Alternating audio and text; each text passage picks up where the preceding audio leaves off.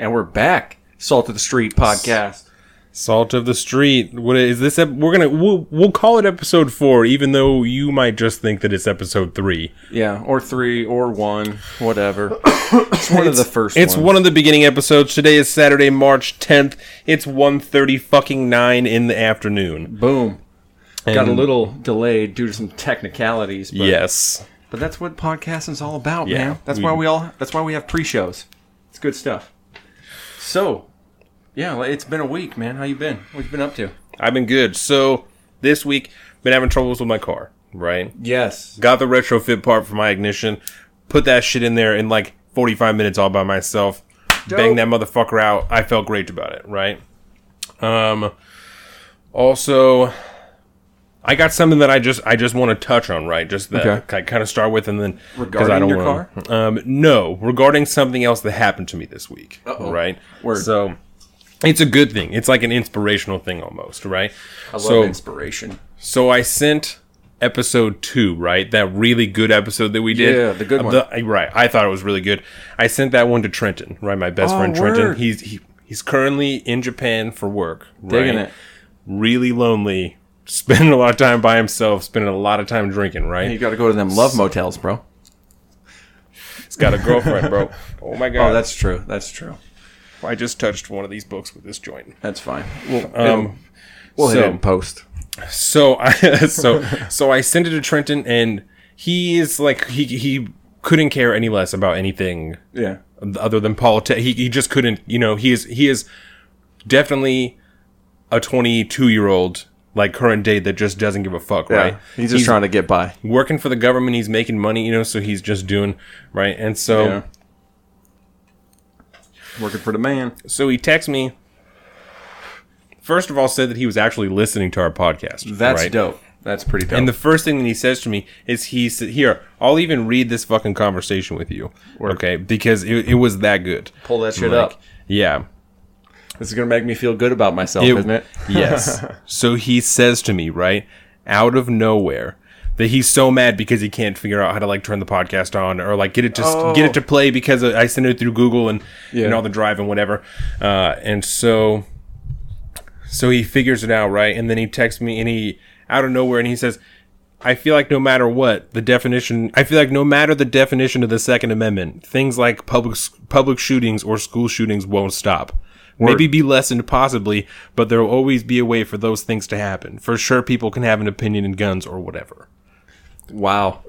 Floored, bro. Because I have never had anywhere near to, when I'm upset with Trenton, to try and have a conversation with him is literally to have a conversation with a brick wall. Like, he will say nothing at all. Will totally shut down. So to have an actual conversation about, like, his feelings or, like his opinion on something was fucking weird. And like, to have that come out after listening to the podcast? Yes. Because that is ultimately what we want. Yes. Right? We want to start that conversation with people that don't usually participate in that conversation. So this made me happy to begin with, right? Just that this I'm jazzed right now. And the best thing, right? Because that's not even the best thing about what happened, right?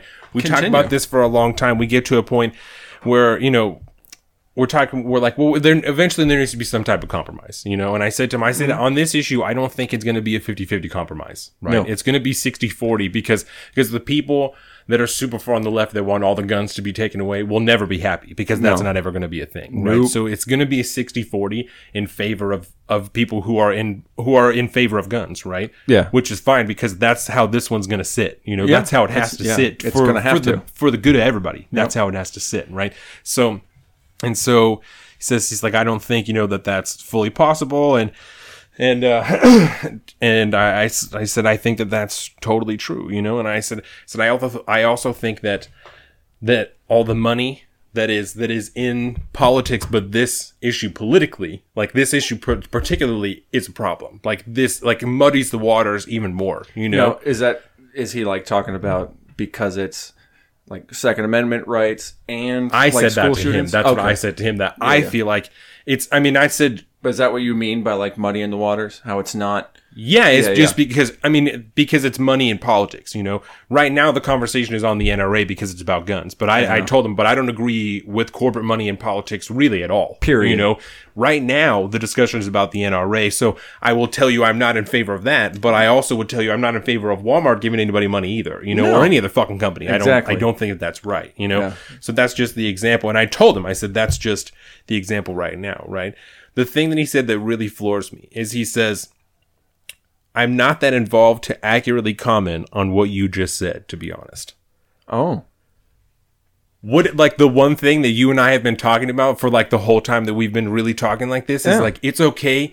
Well, one of the big things is it's okay to just say you don't know. Exactly. You know, to come to a point where you're like, listen. Dude, I can't stop smiling. I don't, you know, like, I don't have enough personal knowledge on this to continue like with this factual conversation. All I can do is tell you how I feel about it, you know, which is fine. That's fine if you like, but you have to be honest about that, right? Like what's not okay is when you start talking out of your ass. Yeah. And you can't do that. You can't lead a debate with feelings-based ideas. Yes. Because I would say feelings-based facts, but obviously there's not facts. Right. Yeah. Yeah. But that actually kind of reminds me of a conversation I had with somebody a couple of weeks ago. Hardcore, you know, I don't want to call her a lefty because she's not a lefty, but, you know, a Bernie bro, but it's a Bernie chick. Yeah. And, you know, awesome chick. But her views on guns are completely opposite of mine. Were. Some backwards shit. Yeah. Were being the key word. Because I wanted to have this kind of test conversation with her. It was, you know, I wanted to make sure like some of my ideas could convince her otherwise. I think you were telling me about that last time. I don't know if these people know about it, so definitely continue. Especially because, that last episode. Whether or not they'll know. But that last episode was fucked audio-wise, so that's why we say that. It was one of those things that it was kind of a thing that I had from, it's an idea I got from watching Louder with Crowder. Yes. Steven Crowder has these little videos on YouTube that he does, and they're like change my mind videos. Yes. Have you seen one of those? I have not watched them, but I am interested. I have a hard time with Steven Crowder because there's some arrogance and there's some condescension. There's a lot of arrogance on and he's just, you know what I'm saying? I totally get that. But anyways, that one thing with immigrants and that was tough. I actually, you know what's funny? Because I got kicked off of Crowder for a while. Yeah. Because I think it was about the same time, and then I don't know. I gave him another chance the other day, and everything was good. Because we were talking about something else. Yeah. And now that the gun debate is going on, he's a huge gun guy. Yes. He loves him some guns. Giant gun. It's one of the only podcasts I know that is protected by Walter. Walter, you know, the gun company.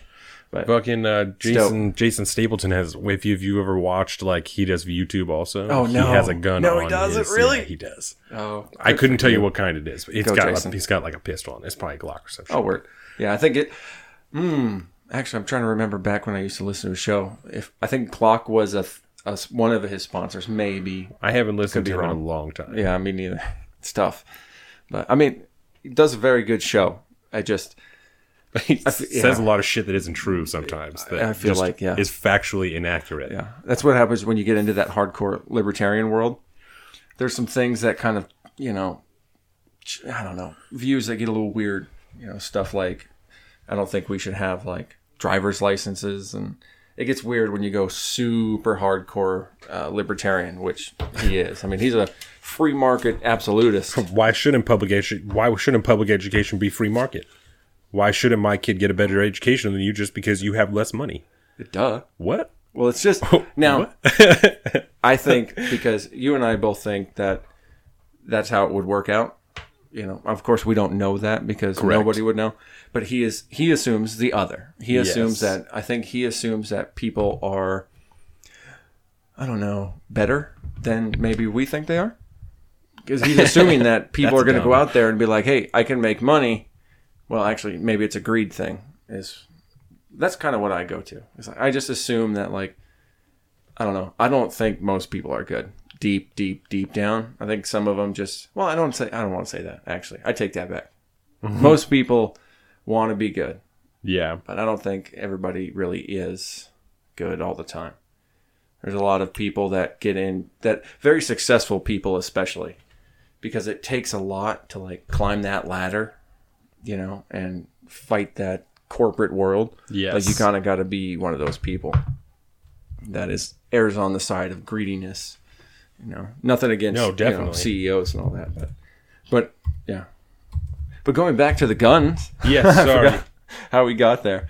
But yeah, I had this conversation with this girl because I wanted to see if I could change her mind on some things by presenting facts in a certain way, you know, giving it a kind of going at it like a debate. Right. But it was more of a conversation, but you had to use debate tactics to change someone's mind. Sometimes you do. Yeah. But yeah, I just started talking about I started asking her what she knew about the AR-15. And that got into, you know, the first thing everybody asks is, you know, what does AR stand for in AR-15? And most people would say, oh, well, it stands for assault rifle. It's like, well, no, pause button. Guess what? It doesn't. It stands for Armalite, the name of the company, the name of the creators of the, I think the original design. But, so I started there, and then we kind of went into like, well, tell me what else you know about the AR-15. Well, what do you know about assault rifles, quote unquote? Assault style weapons. Assault style. I was like, well, what is an assault style? It's like, well, they, you know, she didn't do this because she's way too smart to do this, to fall for that kind of thing. But she seems like she's too smart. She is. Yeah, she's ridiculously smart. She's also like my unofficial editor. I send her a lot of my She's pretty stuff. cool. Almost won the fantasy league. Fuck you. Yeah, FYI, that's my best friend's fiance. Yep. Super stoked Came about in that. First year fantasy league, almost fucking won. Yeah, just fuck you. Swept almost. Yep. Jordan's over there giving her the finger. Oh, fantasy. I love it. But yeah, it was, I mean, I just tried out a couple different tactics. Conversational debate, maybe we can call it. And then I feel like between her fiance, my best friend, he's a huge gun guy, loves his Second Amendment rights and loves to exercise them. And between his input and, you know, the conversational facts and stuff that I brought up, I think we kind of helped change her mind into at least maybe, because we ultimately were talking about school shootings and how guns will, you know, how the gun debate will change school shootings. Yes. And I ultimately convinced her, I think, that guns weren't the main problem maybe we should be looking at when it comes to school shootings. Yes. You know, because we talked about it last time, but I'll bring it up again. I think in my mind, I don't think we should be talking about guns when we talk about school shootings. Because if you really step back, you say, okay, you know, let's say, you know, a mass shooting happens, something like that. You're obviously, why are you going to start talking about the weapon the person chose instead of like the person that went in there to go do this? And I think that's ultimately where our conversation needs to be, is around what makes someone capable of a mass shooting like that. Yeah. Or just capable, you know, and that goes hand in hand with capable of things like murder. So, but it was a good, interesting conversation. And yeah, I like to think that, you know, maybe kind of like that Trenton talk, we made progress with someone, you know. That was, yeah. Mm-hmm. Yeah, no, I think that's really good, especially from what I have heard about your friend, you know. Oh yeah. Like that's real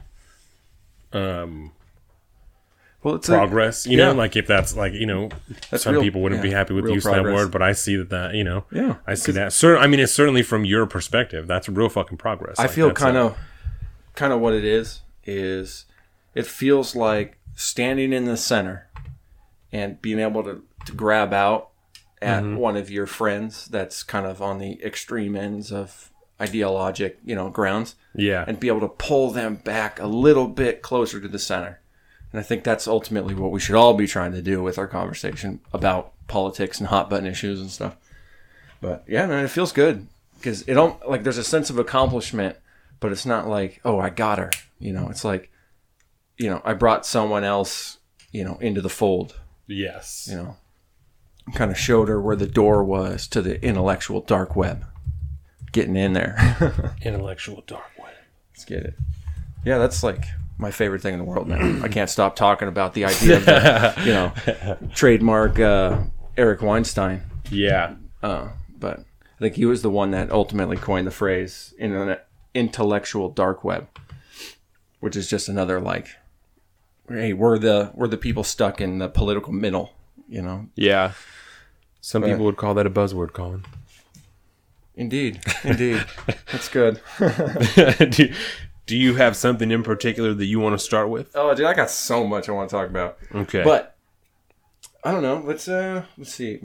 So the biggest thing going on right now with, like, if you turn on CNN, well, probably not CNN, bad example. If you turn on most mainstream news, yeah. CNN's probably Russia, but everyone else probably talking tariffs right now. Because tariffs is muy importante. And thank you. Oh, what was it called? I got to look at my notes now. I pulled an. Which act was that? I have an article pulled up about motherfucking Gary Cohn. Oh, Gary! I love Gary Cohn. Gary Cohn leaving. But yeah, the Trade Act of 2002, and yeah, it took place during the 107th Congress of the United States. 107. Yeah, which was back in 2002. But it gave the president the power to individually handle trade negotiations as long as it had a basis in national security. National security. Yep. And it's like, guys, the president's talking about doing all this crazy economic stuff, and even if it's split like 50-50, which on tariffs I don't think it is. I think it's more probably 60-40, maybe 70-30, maybe, I don't know. But like no one else has a say in it.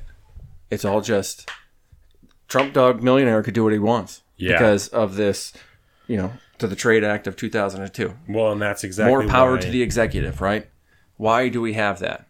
That's exactly why. Sorry, one of the things started talking at me. Oh. Well, that's exactly why Gary Cohn left. Yeah, because there's not really anything that anybody can do about it. Like if I remember right, he wasn't. Yeah, he like just resigned, right? Like Friday.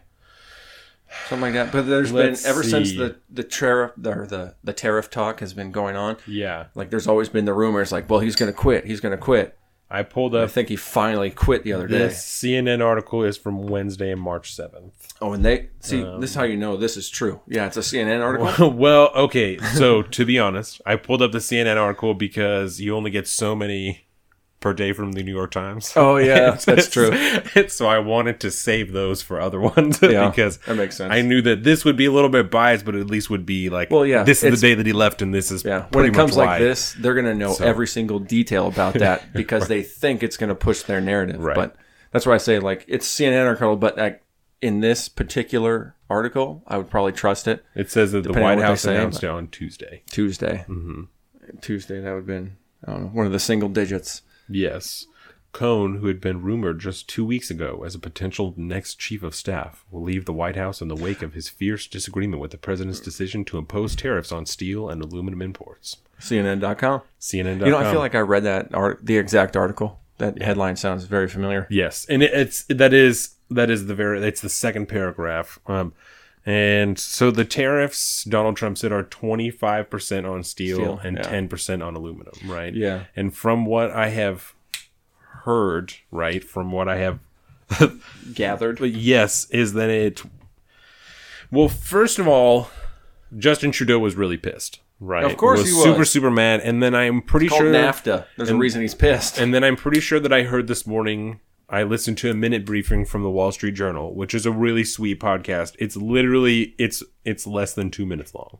That's and dope. It comes out 3 times a day, and so it's just there's a bunch of the Wall Street Journal ones, but we'll talk afterwards. But this one's called Minute Briefing, right? That one's really cool, and I'm pretty certain that they said that they were going to be, and I'll look that up at some point, that they were going to be issuing some type of waiver to Mexico and Canada. Yep, Mexico and Canada got them. Yes, that's the last update, because I was looking at this yesterday, and the last updates that I was reading, like the latest stories, exempted Canada and China, or not China, Canada and Mexico. Well, and so the weird thing, right, was that It's funny. He exempts them, but really because of NAFTA, he can't.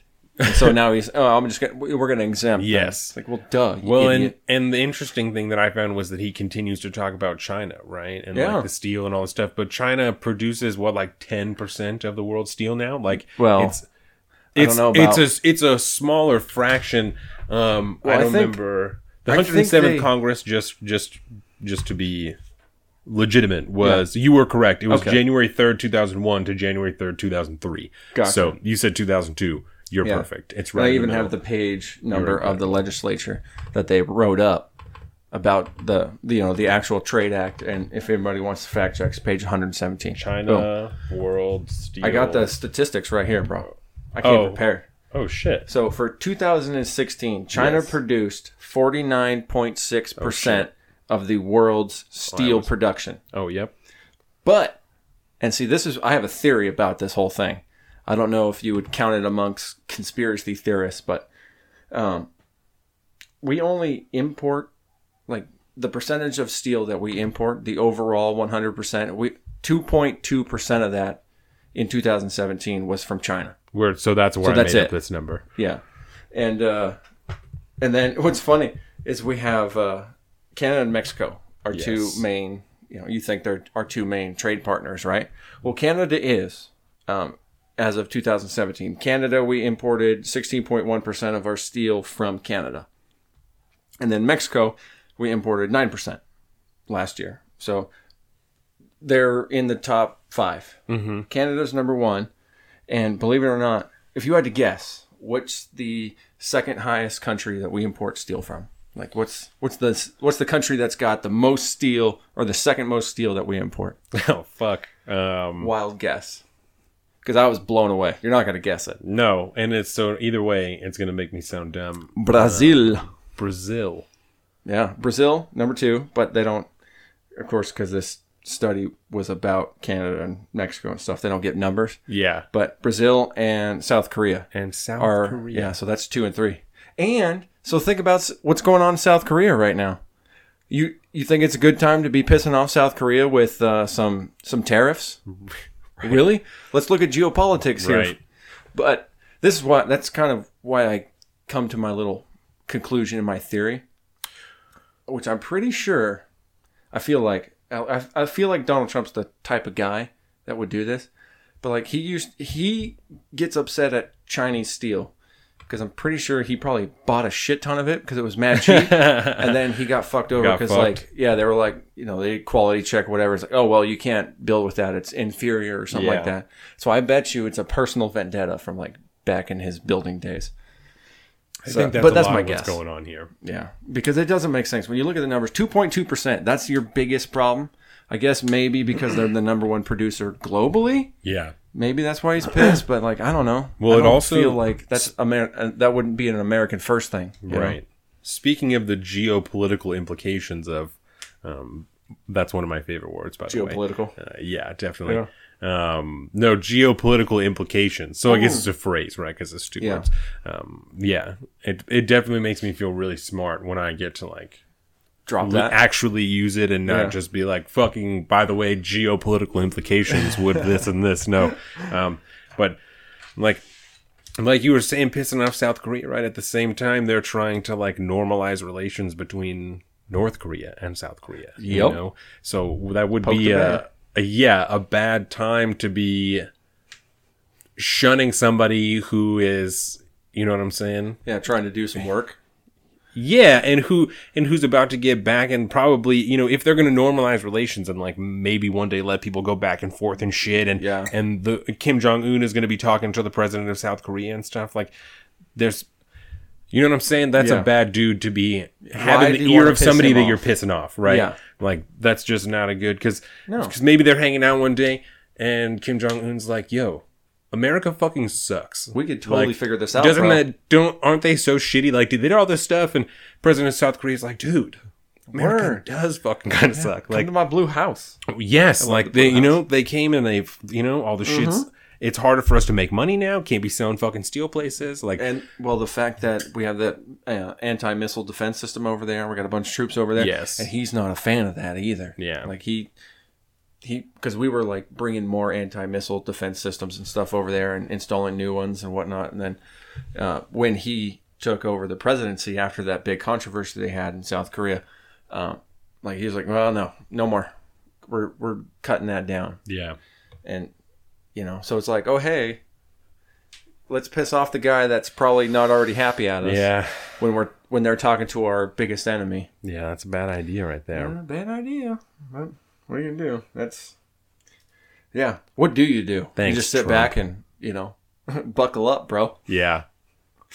But yeah, that aside, like, see, that's just one geopolitical implication. Singular. Just one. Yeah. That's just one. I mean, it's a big one, but it's just one.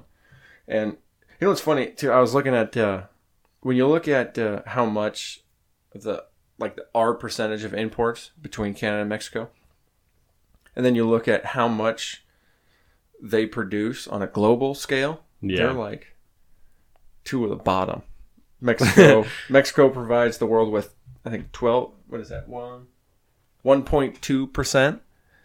And Canada is 0.8%. Did you say, or do you have the numbers of like how much of their industry America consumes? Because that would be interesting to know. No, I don't. Like, are we keeping their fucking steel industries afloat? Because if so, then that could be one of those things that Trump is talking about with NAFTA. That he's like, we're just shelling out all this fucking money. Which I don't fucking know. I have no idea. So that's I need to look that up. But it's an interesting thought. Yeah, it is certainly an interesting thought. I wonder. I'm gonna go home and look at that. Don't look. I wish we had a Jamie. Jamie, look that. Look that. Don't shit look up. on Infowars or on Breitbart.com. Yeah, that would be a bit. Dude, so I don't usually read Breitbart. Yeah. Newsflash. I went there for the first time last week. It's a trip. Oh, it is a trip and a half. It is. Breitbart.com is so weird. It is a rabbit hole, bro. You can go down that. Yes. Wow. Yes. It is insane. Oh my God. Yes. Yeah, because I pulled up something about that kid. Because the wife and I were having a interesting conversation about that kid that's making the rounds on the conservative cycle, Kyle.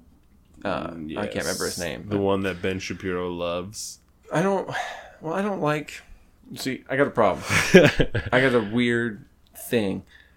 Like all these, even the David Hogg or Hogue or whatever his name is, he's making the rounds. And he's just doing he's got a career now for life, by the way. Because I think he's supposed to be, he wants to be like a journalist activism. Or something. Well, I think just in, he wants to be like an anchor, right. I think, if I remember right. But I have a thing about talking about these kids. Like, I don't want to talk about them. Is that weird? I'm no. just I just don't feel like, no. I'm like, why are we talking about I kids? think that it's, I mean, I get maybe they have, what if, there's a chance, because of course it's not impossible, but there's a chance that one of those kids could just have an idea that's like, boom, that's the idea. And who would have thought it would have come out of a 16-year-old hell? They have people are saying they should run for Congress and shit. We should let these 17-year-olds vote. Like, we should let it. We need to lower the voting age, and these kids should be running for Congress. And I don't agree with that. Like, I don't smash my head against. I think the thing that I do agree that Ben Shapiro said is like, just because you've gone through a trauma doesn't make you an expert. Like, it certainly gives you a valid fucking opinion on what's going on. Like, it doesn't. But you're not the expert in what's going on here. No. So I think it's strange because to put kids, because last week when we talked, I had a problem with Ben Shapiro shitting on the kids, Yeah. I just think that's fucking weird. It is weird. But I have come to understand, I still don't like it, but I have come to understand that if you are going to put the 17-year-olds on TV, you are putting them in a position to probably be shit on by somebody else. Yeah, but I just think that it's like you said. I just think it's weird. I think it's weird to be talking about them. I think that way. And it's, and especially when you look at like mainstream media, the people that put them on CNN and even Fox News and all that, it's like, yes, guys, we know what you're doing. It's disgusting because we know you're just trying to get clicks, you're trying to get likes. It's popular because it's a kid. Hearts and minds and all that. Yeah, But then there's always that small percent, like, well, what if one of these kids got the answer? Well, and they'll still have the answer in 3 years. Exactly. Which sounds shitty, but That's why there's an age. That's why you have to be 35 or whatever to be president. You know, like can you imagine that? You have to be at least, 5 years from now, I could be president at that age. That's messed up. Yeah. When I think now, but that makes it even worse to think about. You remember how dumb you were when you were a kid? When you were like 16. Yeah. You made like the greatest choices on earth, right? Horrible. We all did. Like, yeah, I don't. I'm glad that nobody let me make a decision when I was 16. Exactly. Because now looking back, I'm like, that was horrible. Yeah. Like, all I wanted to do was prove people wrong. That was it, you know. Which every teenager knows everything. Yes. And then I'm starting to get to the point, and you're lucky because you're younger than me, but like, I'm starting to get to the point where like I realize, wait a minute.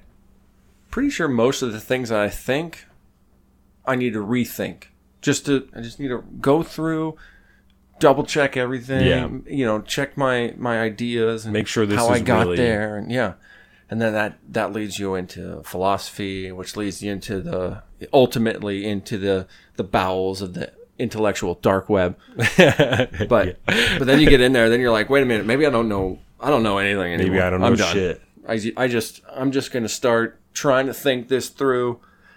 I mean, something as simple, and it's great for the podcast because something as simple as like one story that pops up on your iPhone feed or whatever. Yeah. That can lead me into like a 4-hour long dive down a rabbit hole, doing a ton of research and following this source, following that source. And there's so much he said, she said from the left and from the right. And so I just want like the cold, hard facts about this so I can try to figure it out myself. And it's so hard to do now about one thing, the tariff thing, for example. Luckily, well, I guess that's kind of a bad example because the tariff thing is pretty. Most articles that I've read usually have their stuff straight. It's pretty good. Yeah. But then where they go with those kind of facts is something else. Some people think it's economic prosperity. Some people think it's the end of the fucking world. And then there's very few people that are like, well, I guess maybe we'll see what happens because, what does a 25% tariff on steel coming from China do when it's only 2.5 or 2.2%? So I don't know. Right. And ultimately I think tariffs is a terrible idea. We don't need to be doing that. I want free market everything for the most part, but his idea, it's kind of technically, right, the decision is based in national security. Technically. But, like, technically, that's where it comes from. But, like, actually, it's based in an attempt to revitalize the economy, right? Like, his idea will be that we have to, like, buy more American. That's the idea. But... yeah. But I don't buy it, but... I guess I don't... So the idea behind it is with the new money that people have, they should reinvest that into the tax plan? Right. Yeah. Right. Okay. So you get more money, so the idea is that you'll ultimately spend more money. Which is exactly what I said last week that I was doing. Exactly right. In the podcast, I know what I'll hear. But that's, yeah. So precisely, you have more money.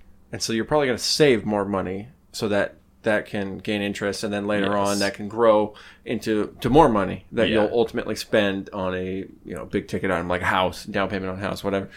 But with tariffs, it just ultimately anything that you use steel or aluminum for, like those industries are going to have to pay more. Right. When you look at the numbers. Right. And so we may get. I saw some. I wish I would have written it down, but I don't know. I didn't want to corroborate the number. Corroborate. Corroborate. Yeah, there we go. But yeah, it was something like, generally speaking, it was, we're going to gain some jobs in the steel industry, apparently. That's the outlook. But and that's what the jobs are going to lose in the rest of the economy. Yeah. Because how many things out there require steel?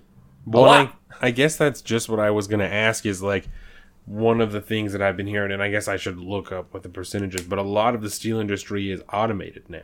Yeah. And so that's the thing that I don't get, like, is with so much innovation. That was my argument for the coal problem. Yes. Why are we trying to do this with industries that we know are getting automated, or like in the coal industry, or just dying out? Like which is fine. Like that's a thing, right? And I don't remember what podcast I was listening to, but they were talking about fucking Kodak. Right? Like they were using that as an example. Kodak cameras. Yeah. Right? Where they're like of an industry that just dies sometimes.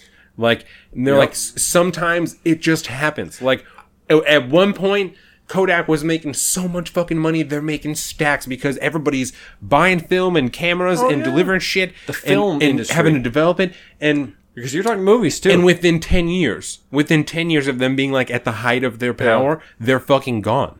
Yeah. Because it doesn't exist anymore. It's so hard. The only thing you have is like Polaroids that are kind of they're just kind of a gimmick.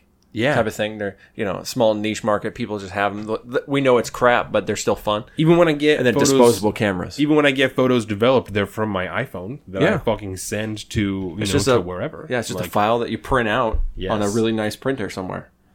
Oh well, we'll still send them to Walgreens.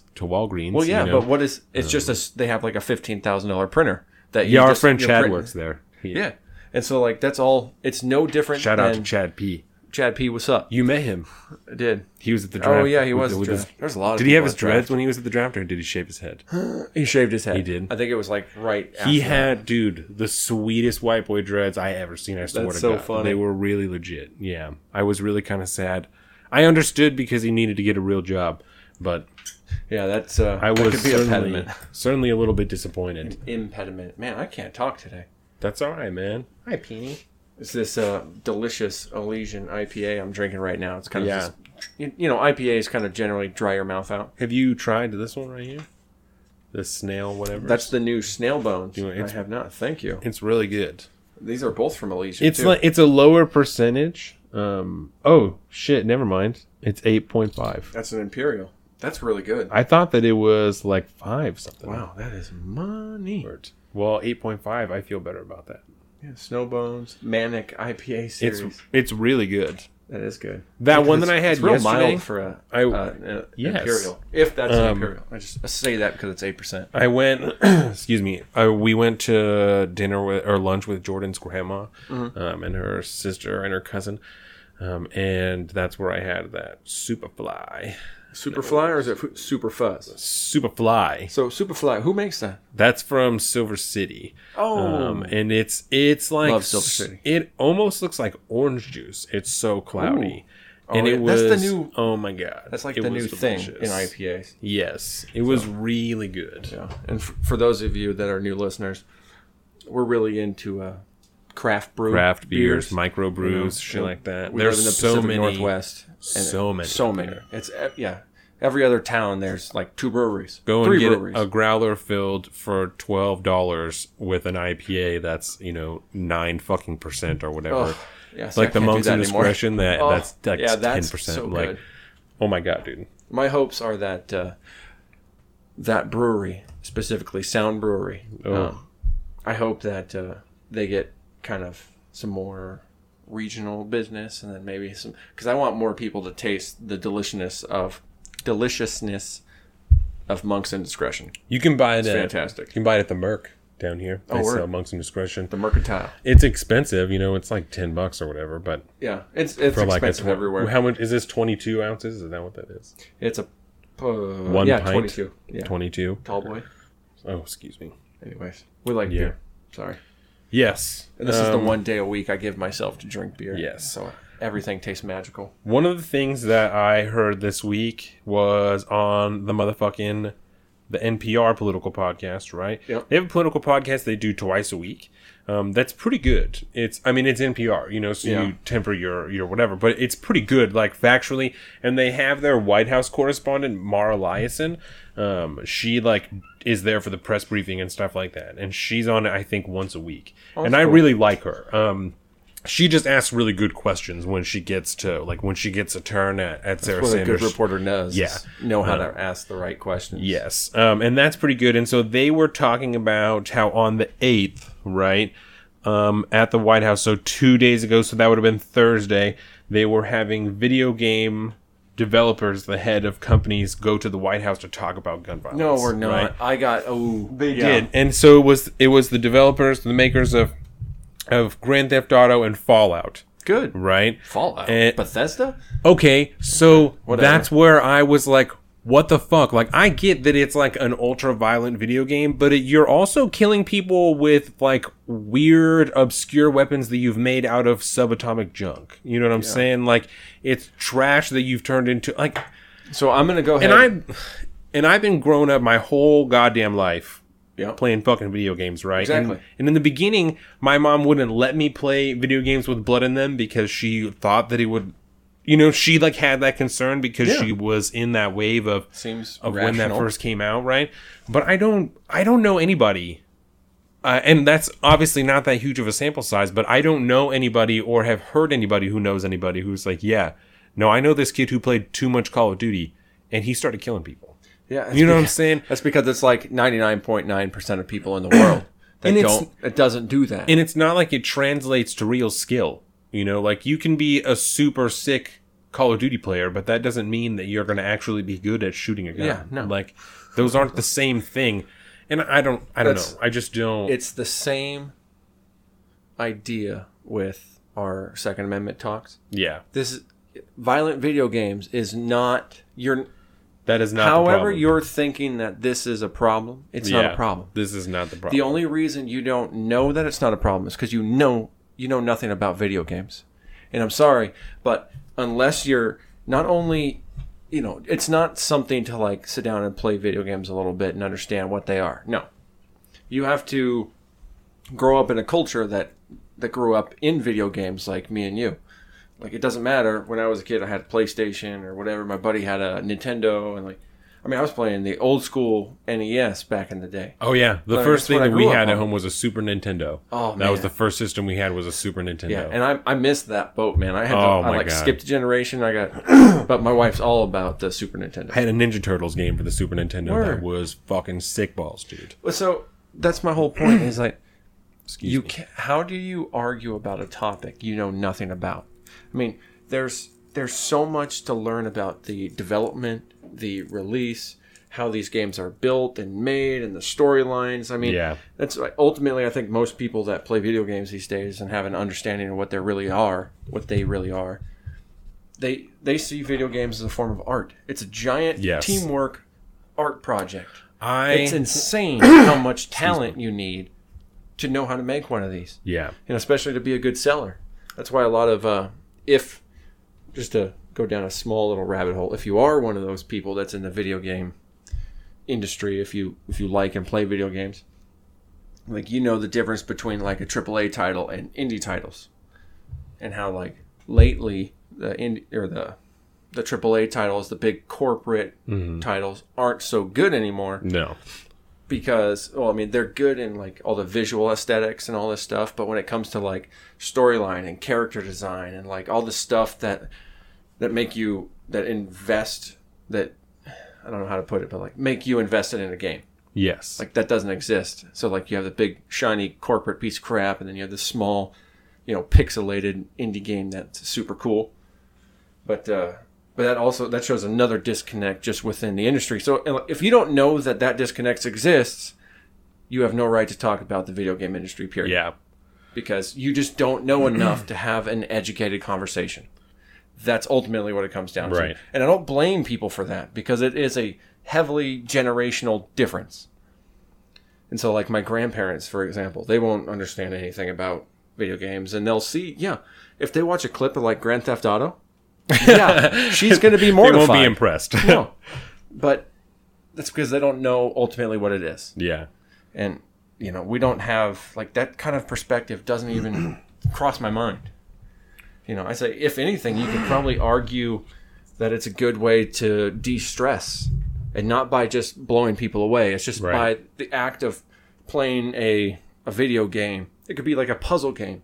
Still de-stressful. There's no difference between playing Tetris and playing Grand Theft Auto when it comes to like chilling out and stressing out, just chilling. So, that's why I don't think that, they can talk as much as they want, but we've had this conversation, and we're just, let's go find that dead horse, unbury him, and keep hitting him. sense. Well, and speaking, like you said, generationally, right? My mom told me once that, and it was probably close to 10 years ago, that she tried to play my PlayStation once, like after I fell asleep, and couldn't figure out how to turn it on. Oh, yeah. Like, she couldn't even, like, she turned it on and couldn't figure out how to change the TV to the input and whatever, and just gave up. Those are, like, the skills that you don't know you're getting. Yes. Basic audio visual skills. And she plays Tetris, right? But, like, that's it. And so, like you said, it's something that you don't know anything about, right? So when she was here the other day, she came over and we like made some homemade pizza. It was really delicious. And pizza. It was the day that I fixed my ignition, right? Oh yeah. And so we're sitting here and we were just talking to her about video games and all this stuff, and I was talking to her about The Last of Us. Oh yeah. Which is masterpiece. Possibly which I still haven't played. Possibly my favorite video game that I've ever played. Right? I hear that from so many people. And I told her, she's asking me why, and so I'm telling her like the general story behind it, and all this stuff. And I said, and at the end, I said I cried. Yeah. And she said, "What?" Yeah. And I said because there's so much story behind it, and there's so much emotion. Like I was like, it's it's almost like a movie, and there's a whole bunch of cutscenes. It's like it takes you a long time to beat it, and there's a lot of like little technical stuff, and it's like a lot of character building. Yes, it's like people that cry when they read a book. You get attached to a character. And all this. So for people that really don't understand about video games, I'm going to attempt to just kind of create what it feels like to a person to play a video game. That's invested in it. It's like, you remember those Choose Your Own Adventure books when we were kids? Did you read any of those? No. No? Okay. Well, there's a few. Yeah, you'd be like reading this thing, and it's like, there's like you're walking through a dungeon, and this dragon comes up, and it's all throwing a bunch of pretty words and all that, and then it's like, well, what do you want to do? And it's like, if you do this, if you run to your right, turn to page 96. If you run to your left, turn to page 82. And so then you make a decision, and then it changes the story. So it's cool. And I think it's called second person narration, maybe. I can't remember, but Choose Your Own Adventure. The details and emotional, like, tug on your heartstrings attachment that you get with a really, really good book. Yeah. And the visual effects of a movie. And in The Last of Us, they are fucking... Yeah. The shit in The Last of Us is incredible. The graphics in that game are incredible. So I mean, these are people that look like people enough that you believe you don't lose any attachment. You can grow like fond of these people and care about what happens to them in the end, and you know that you're going to try to do your best, but ultimately at the end of the story, you don't know what's going to happen. And something will happen that you don't like, probably. And they're not gruff, annoying voices anymore. Like they're like actual good voices, real voice actor. Yeah. No, it's something else. Video games are. And my mom is, and it's like I said, it's just nothing wrong with her, but she's so disconnected from it that she doesn't even know that that's where video games are. Yeah. Like it is to the point that I'm a grown man now, and like this shit made me cry. Like I wasn't fucking sobbing, but like I dropped a couple tears and I was like, damn, like that's fucking real, dog. And that can happen with anybody who's played it will know exactly what the fuck I'm talking about. When you get to the end and they're all up on they're all up on the cliff and shit, and he's gotta tell her the truth, and he fucking lies to her. Dude, break my heart. And you're like, oh my god. Oh no, man. Yeah. Oh, dude. It's something else. Yeah, I bet it's like, and that's not an uncommon theme. That's and another, like, just a little side note.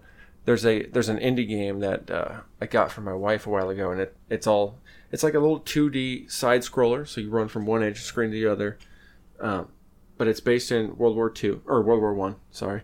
And it's about this, I mean, the story behind it is so heartbreaking, and it's so real. Yeah. And it was like this small family that got torn apart because of the war, and this guy's daughter's husband goes off to war, and he fights and stuff, and then the father ends up joining as like a medic or something like that, and he's got this, runs across. You eventually get like a faithful dog companion and stuff. So you're like, you're like this lady's father, a medic in World War I, running through the trenches with your dog trying to save people, and you're ultimately trying to find like your daughter's husband, but it turns out like he got drafted in the German army, and they're in the French, and he goes through this whole thing, and there's a whole bunch of like factual historical stuff they throw out for like cutscenes, and but I mean the whole thing is it tears your heart apart, man. It's so deep, and it's a fucking video game. And at the end of it, because I was just watching my wife play it, right? And yeah, at the end of it, dude, I got teary eyed, and I was like, dude, this is. I mean, there's movies out there that you couldn't do this in a movie well enough. It's like a good fucking movie, man. Yeah. It's like a really good movie.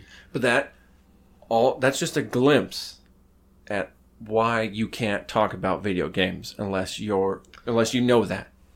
And unfortunately, there's a generation gap, and all the people that want to make decisions don't understand this stuff. Yeah. And that's what makes it really hard. I suppose you could say, right, if you want to be as fair as possible, that this would be an attempt to do that, right? Inviting these people, the head of Bethesda and the head of Rockstar, right? Yeah, you could look at it that way. I'm just to be, to be fair, chance. Like that's just to be fair, like that. Yeah. I don't see it that way. I agree with you that I don't. I think that this happens all the time. That video games have been like a common, thing that people fucking blame when violent shit happens. And I don't think that there's, and I could be wrong. I don't know. I've not done the research myself, but I don't think there's really any conclusive evidence that violent video games increase like violent tendencies in young adults, or young men or young women. But I may be incorrect. That's what I'm saying. I don't think. Right? I would say that you're probably correct on that, but I think it's not. Why? I don't think it's. I got this computer right here. Let's do a little bit of. Here's the thing. I was going through a Daily Wire article this morning. It was not written by Ben Shapiro, but it was one of his people on staff. And I have to say, I couldn't have disagreed more. And it was talking about the violence in video games and that problem. And so, the point that he got to is that it's come down because we've had this conversation before as a society. We've had this video game conversation a few times, and we always come to the same conclusions that video games do not. Their causality doesn't equal, or correlation doesn't equal causality, but. This guy tried to make he said that we all have our sets of facts that kind of lean to the side of both sides of the debate. There's facts that support, video games making people violent. And there's facts that support video games don't make people violent. That's what he was claiming. And he went ultimately down a path that. What was the ultimate point? I'm going to have to pull up the article, I think. But it was similar to the point that, you can't say that it doesn't affect you in some way. I said, well, prove to me that it does affect me some way. It's like, well, okay, just because I can't prove it doesn't mean you could prove it. Yeah. And coming from the Daily Wire, which is Ben Shapiro's publication, I know they got a bunch of people on staff, but I didn't expect that. And I guess I could see that coming more from a Christian moral standpoint, like maybe it's just because violence is bad. But if you use that argument, then obviously we're talking about all violent entertainment, period. So there's no water there in my mind. But I saw that this morning, and I was like, come on, coming from the Daily Wire, you got to be a little better than that, I think. But because it was written it's a total opinion thing. That's the whole thing. He wasn't strongly taken aside other than to say that, well, you can't prove that it doesn't have an effect on you. It's like, well, maybe not, but you can't prove that it does. Maybe it's just the fact that I think that what I get out of it is better for me than if I didn't do it. Yeah. It's a good way to de-stress for a lot of people, man. Well, and I don't think that I could... if I take a look at my behavior, I don't think that I could find any indicators that I thought were because of the video games that I had played. And I've been playing Call of Duty for a long time. Yeah. Even when my mom wouldn't let me play video games with blood in them, I still played them at other people's houses. Oh, yeah. So. Well, and it's probably because I think those types of video games mostly, they revolve around competition. And that's why they're, I think, mostly male-dominated in their audiences, because that definitely isn't the case all the time, but I think they're predominantly populated by men, young men specifically. It's because young men like competition. Yeah. And this is a competition you can get in that requires, I don't want to say very little skill, but very little physicality. Yeah. So the bar, I mean, it's easy to walk through the door and participate.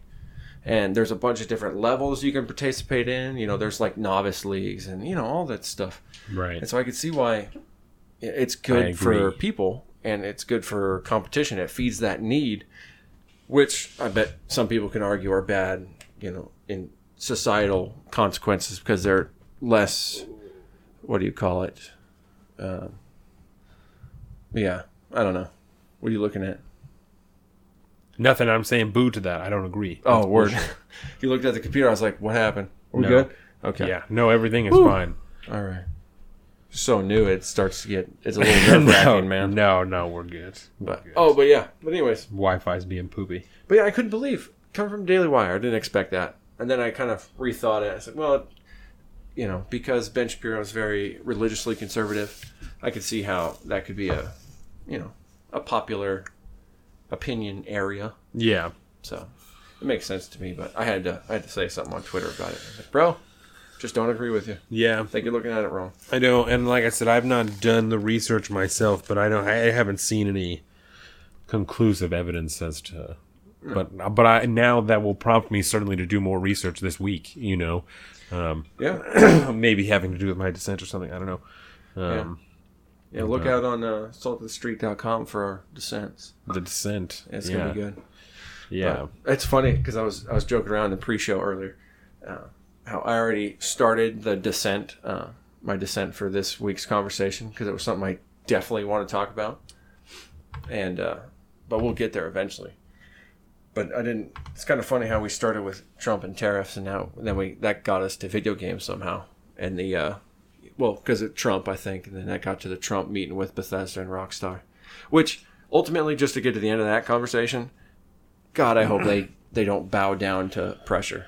Yeah, they need to stand strong. Especially Rockstar. I haven't looked at anything since then. I just knew that was happening. Yeah. But I mean, yeah, because especially when you look at Rockstar and Bethesda, they know what their fans want. Yeah. And at the end of the day, they're what I would classify AAA companies. They're not going to bow down to political pressure because that won't affect their bottom line as much as pissing off all their fans.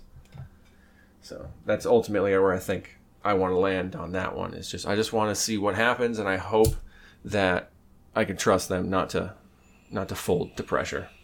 Well, there was another piece of Trump news that I wanted to talk about, though. Yes. Before we get off let's Trump. move on. Fucking video games. Let's move on. That's tough. Well, the other hard thing is, even though that like you and I love video games, I don't necessarily want to talk about them on this podcast so much all the time, just because I don't know. I don't want to alienate the audience at all. You know, like I really want to do another show where we talk about video games. And Certainly. Stuff, so we'll see what happens, but yeah, back to like I want to talk about Trump one more time. Yes. Anything. Trump Stormy Daniels. Oh, boom. I just talked to Jordan about this today, right? And so I insane. actually had a more not enlightened, but a different view on it today, right? Okay. Is that I said to her, I think that it's really interesting, right? And I say interesting because it's not a legal issue, right? Or at least now it is, now that she's suing him. But like legally, he hasn't broken any laws by like having sex with this woman or like paying her to like not talk about it or like anything Quote, like that. unquote. Right. So it's just like a moral thing. And that's what I think is really interesting. Because I didn't really consider that before. I was like, this is so crazy. Like he's like, not that he's going down. I'm like, but this is a fucking big deal. But then I'm like, wait, a lot of people aren't going to give a shit about this because he didn't break any laws. He just cheated on his wife, which is I would never do, and that's not a good thing. I don't advocate for that. But there's a lot of people who don't give a fuck. People don't care right now, especially the hardcore Trumpians. Yes, they're just like, well, whatever, man. Just like when he said, "Grab her by the pussy." Like, it's you know what I'm saying. If you can live through that, that's a moral issue. It. You know, it's a moral thing. That's like, do you think that that's like okay? You know, like it's not. Yeah, it's not okay in my mind, but different generation. I mean, you look at just because we lived through it, but we weren't old enough to like realize it. But the Clinton Lewinsky Right. And that's what I said. I said, I lived through it. I don't know about you. There's a lot, there's a lot of people who, when they talk about like JFK and they talk about Clinton, they're like, well, JFK, big one. Too. Yeah. They're like, so he fucked Marilyn Monroe. Like, so he did a little bit of whatever. Like, who cares? There's a lot of people who think that same way. So it's like, so you can't even really talk shit. Like, if that's what you think about Bill Clinton or about JFK, if you're like, shit happens, it was a different time, it's fucking whatever. Like, in 40 years, it's probably going to be the same thing, Well, yeah, I don't know about that. At least there are some people who fucking... When I go... I don't know. I think back to it. Well, because, yeah, that's definitely the way this is being looked at. And I know there was a bunch of people back then that looked at it that way. But I think what it really comes down to is the generation that's kind of in that age period where we care about this stuff. What do we think about it? Because like the JFK thing, that was a different mentality. Right. And then, right. But I think, these days, and I think his who you could probably blame for this is like the leftist agenda to kind of take away all the sacredness of like a marriage and a partnership and all that and societal levels and make it so that like it's not taboo for people to sleep around before marriage and all this stuff. And I'm not going to say like I support it one way or the other, but but it's interesting how that societal change now that like that more left mentality of freedom and free sexuality and stuff has really taken hold. And now the Democrats are all pissed off. All the leftists are all pissed off that Trump is saying these things. Well, they created a culture where we don't care about that. Yes. So that's their fault, and now they want to impeach him for it. It's just kind of ironic and funny when you look at it that way. And I don't know that because the morals still carry through. Yes, but ultimately our view at it, there's a reason we don't care, and like most of us don't care. Yeah, because and I don't know that. I don't think what you will, I don't know that I think that he should be impeached over it. No. But I certainly don't agree with it, And I also don't, like, I saw in Philip DeFranco, like, he didn't sign the NDA, Yeah. Presumably so that if it ever came up, he could be like, I don't know what the fuck you're talking about. Well, I never signed and shit. He's not named at all, and neither is she. Yes. And, yeah. And I think, literally, he played this off so good. That's why I know he did it, for sure. Just because all the signs were there. It's like, okay, well, of course that's what he would do. He's, he's smart enough to, he's gone through that enough in his life. Yeah. He knows how to, to CYA. And, yes. Yeah, he's definitely covering his ass. Yeah. But that's why, I go, well, of course he did it. Come on. It's all there. Those are all things people would do if they were trying to hide it. Yeah. And it's not like you can, I don't know, hold it against him. He's just good at it. And if you don't know that means that he did it, then whatever. But, because like I said, impeachment don't have to. Hell yeah. Of course he did it. Come on, bro. And then the whole lawyer paying her off and all that. Nobody gives, what is it, $130,000? $130,000. I'm just going to. He's like a really good guy. Because I'm a really good dude and I'm a lawyer. So, of course you can trust me. And then it came out that his lawyer used some type of Trump, email, right? Like from the campaign or something, during the interactions with this woman. So with Stormy Daniels, aka whatever her name is, aka Dude. And what's really funny about it is that, PP and DD. Yeah, is that their initials? But what's her real name? That's my. Oh, her real name? Yes. Yeah, Jordan, jump on the. Yes, you can come in here if you want to. Do you know her real name? No. Do you want to introduce yourself? One of our managers. This is my wife. She's fantastic. She's the only reason going to reset the Wi-Fi for us. That's why. Oh, that's dope. I'm not to be rude. I was texting her and I said, "Will you do me a favor?" And she said, "No." And that's why I looked at her like that. She's going to reset the Wi-Fi for us. That's so funny. Well, thank you, Jordan. It's being shitty. Thank you, honey. She's always hooking us up, making stuff happen. Do you want some water, Offie? Yeah, I think I will. Do you want another beer too? I have a cold Super Fuzz in the fridge. Oh, please and thank you. Okay. More Super Fuzz is always good. Yeah, you chat it up. I'll grab some water. Word. Yeah. So, but yeah, ultimately that was we're talking about Stormy Daniels and everything, and moral issue. Yeah. Whether you think it's morally right or wrong, I'd be interested to hear, because everybody's got a different look at it. I mean, I think especially when you take into the fact that Melania was pregnant. Oh, that just like, why does that make it more weird? Worse. You know, because if it's cheating's still cheating. You know, he's still doing that, but you know, Melania having a kid makes it even worse. You know, that just, I don't know. I just go, dude, super scumbag. Yeah. I don't know how anybody can try to defend their actions against that, but he is from that generation. It was like that hard 80s business, Wall Street. You know, them dudes are always famous for like doing blow and just random ladies and just going to town.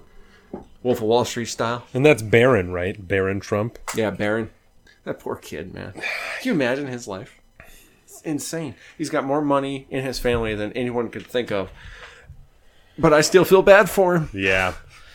Yeah, I just don't know. I just don't know about that kid, you know? Yep. Which, I mean, did you okay, so, fuck, I wish that I could remember. Oh, it probably was on Ben Shapiro when he was saying that Chelsea Clinton, right, was just like saying that she wanted to be left alone, but that she also said that Ivanka Trump was fair game, right? And yeah, because she's a public figure. And then he played the clip, right, and she said like somebody who's working in the White House and who's going to be part of the administration.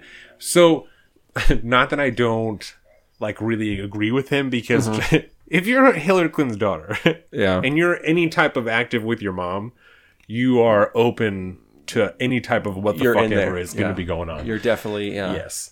You're the same way that in the sights. And Ivanka Trump, there is no reason that anybody should be not talking shit about her, because she's working in the White House doing all the shits. So, like, it's so fun. Yeah, that's fuck you, bro. Yep. Basically, I don't understand how that's even a thing, man. That's no. Like, can we fix that right now? And her husband too. I think that not that I wouldn't love to work with my wife, but I don't work in the fucking government. That'd be weird. What I'm saying? I don't work in the White House. Well, like, because it's such a White House, you know, it's a White House administration gig. Like, yeah, I doubt they really ever even see each other half the time. You know what I mean? They're all out doing, you know, making moves, shaking hands, kissing babies. But overseeing the revitalization of the American economy, or what the fuck ever Jared Kushner's in charge of. Oh, and bringing peace to the Middle East. Don't forget that. Crisis, single-handedly. Right? And the opioid crisis. And the opioid crisis, which BT Dubs literally got way worse this year than it did last year. It's not really going bad. anywhere. Shit is really bad out here. So bad. But let's sit here and argue about pot laws. Motherfuckers. Okay. You got legal heroin getting people into the black market. This week I'll look up the numbers of how much money Washington has brought in taxes because of weed. Because we gotta find out. The shit that I buy in the store, right, is like pretty close to the same amount that it was when I bought it on the street. Oh, for real? Yeah. And half of it goes to taxes already. Like, I don't give a fuck. I don't care, you know? That's dope. It's fine. I'm okay. Like, I have a problem fundamentally with like a sin tax on like weed and cigarettes and alcohol. I have a problem fundamentally, but when it comes really down to it, take my money, because I want a beer and I want to smoke, and you know, I want to live the life that I want to live the way I want to live it. Yeah. But so I'm still going to pay, but you know, fuck you, I still think it's terrible. I don't think you should have a sin tax. You know, that's some European type, you know, politics. We're America. We're not supposed to be Europe. You know, we should do our own thing. Right. I don't want to feel pressured because of, you know, the Western society across the sea is running things differently. Yeah. Just because we're all the West doesn't mean that we all have to be the same. You know, let America be America. Let Canada be Canada. Yeah. That's why Canada is so different from the United States. Because we don't want to sit there and like impose our views on Canada. You can think we do because we have, you know, we're the entertainment media hub of the world. But, you know, just because it's on and out there doesn't mean you need to listen to it or watch it. Right. You know? That's where that fucking... When I think that we talked about this before, but like when I listened to... I don't think you were working with me anymore, but when I listened to the heads of like Facebook and Twitter and stuff like, and Google testify in front of Congress, and they're like...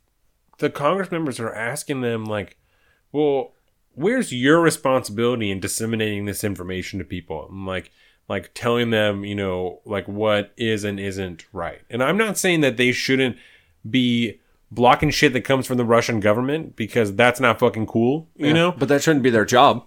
No, and at the same time, that doesn't mean that it's not your responsibility to double check what the fuck you're reading instead of just assume that everything you see on Facebook is correct because that's fucking ignorant. It's called personal responsibility. And if you don't think that everything you see in the newspaper is real, then why would you think that everything you see on Facebook is real? Why the fuck does that make any sense? Because it's on the internet? Yeah, that's when you grew up, what was that phrase that everybody used to tell you? Don't believe everything you see on TV.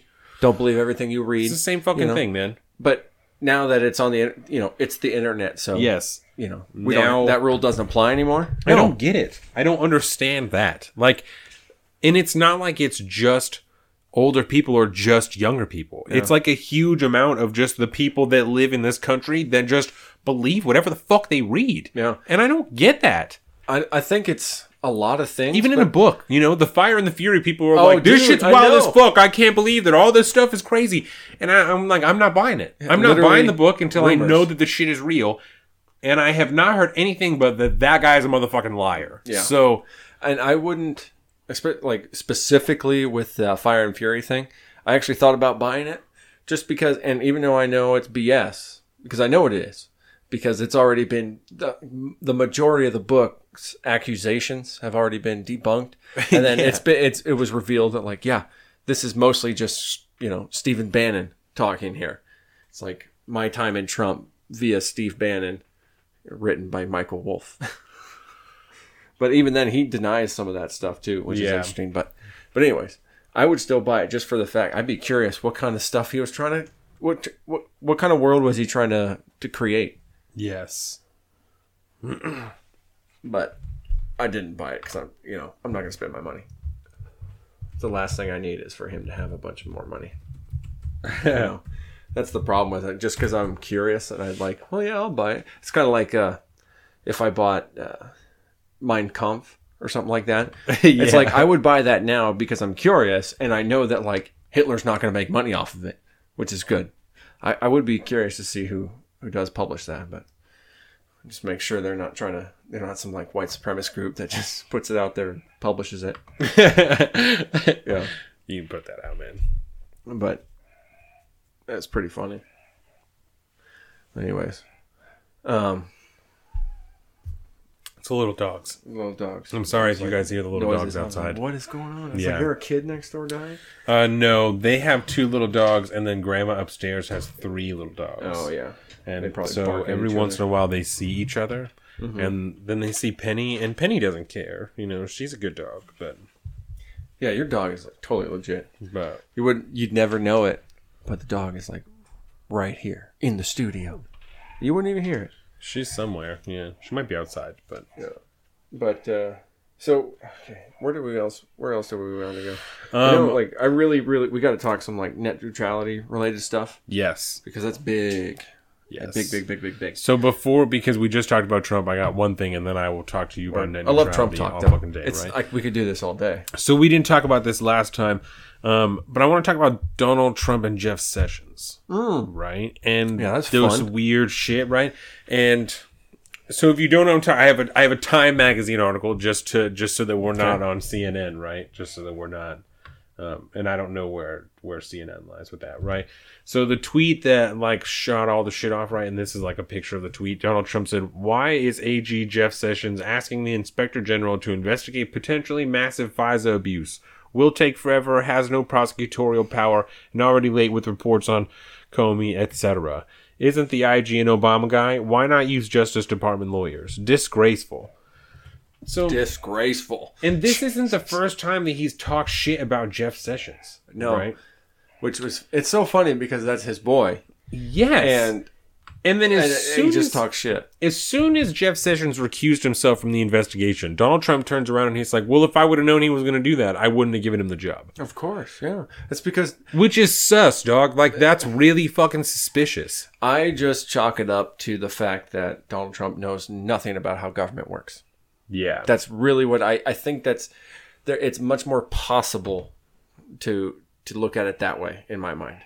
I just say I would have to err on the side of ignorance on this one because I just think as, a 1980s, 1990s, super business developer dude, I don't think he really understands how a lot of this stuff works, you know.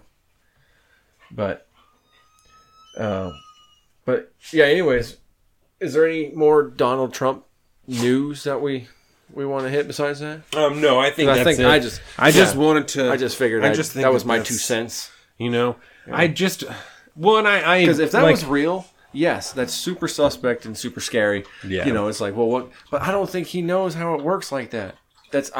When I look at him and like the stuff that he does, like with tariffs, it's like, well, of course he doesn't understand what he's doing. He's acting ideologically and not logically. He doesn't understand how this stuff works, man.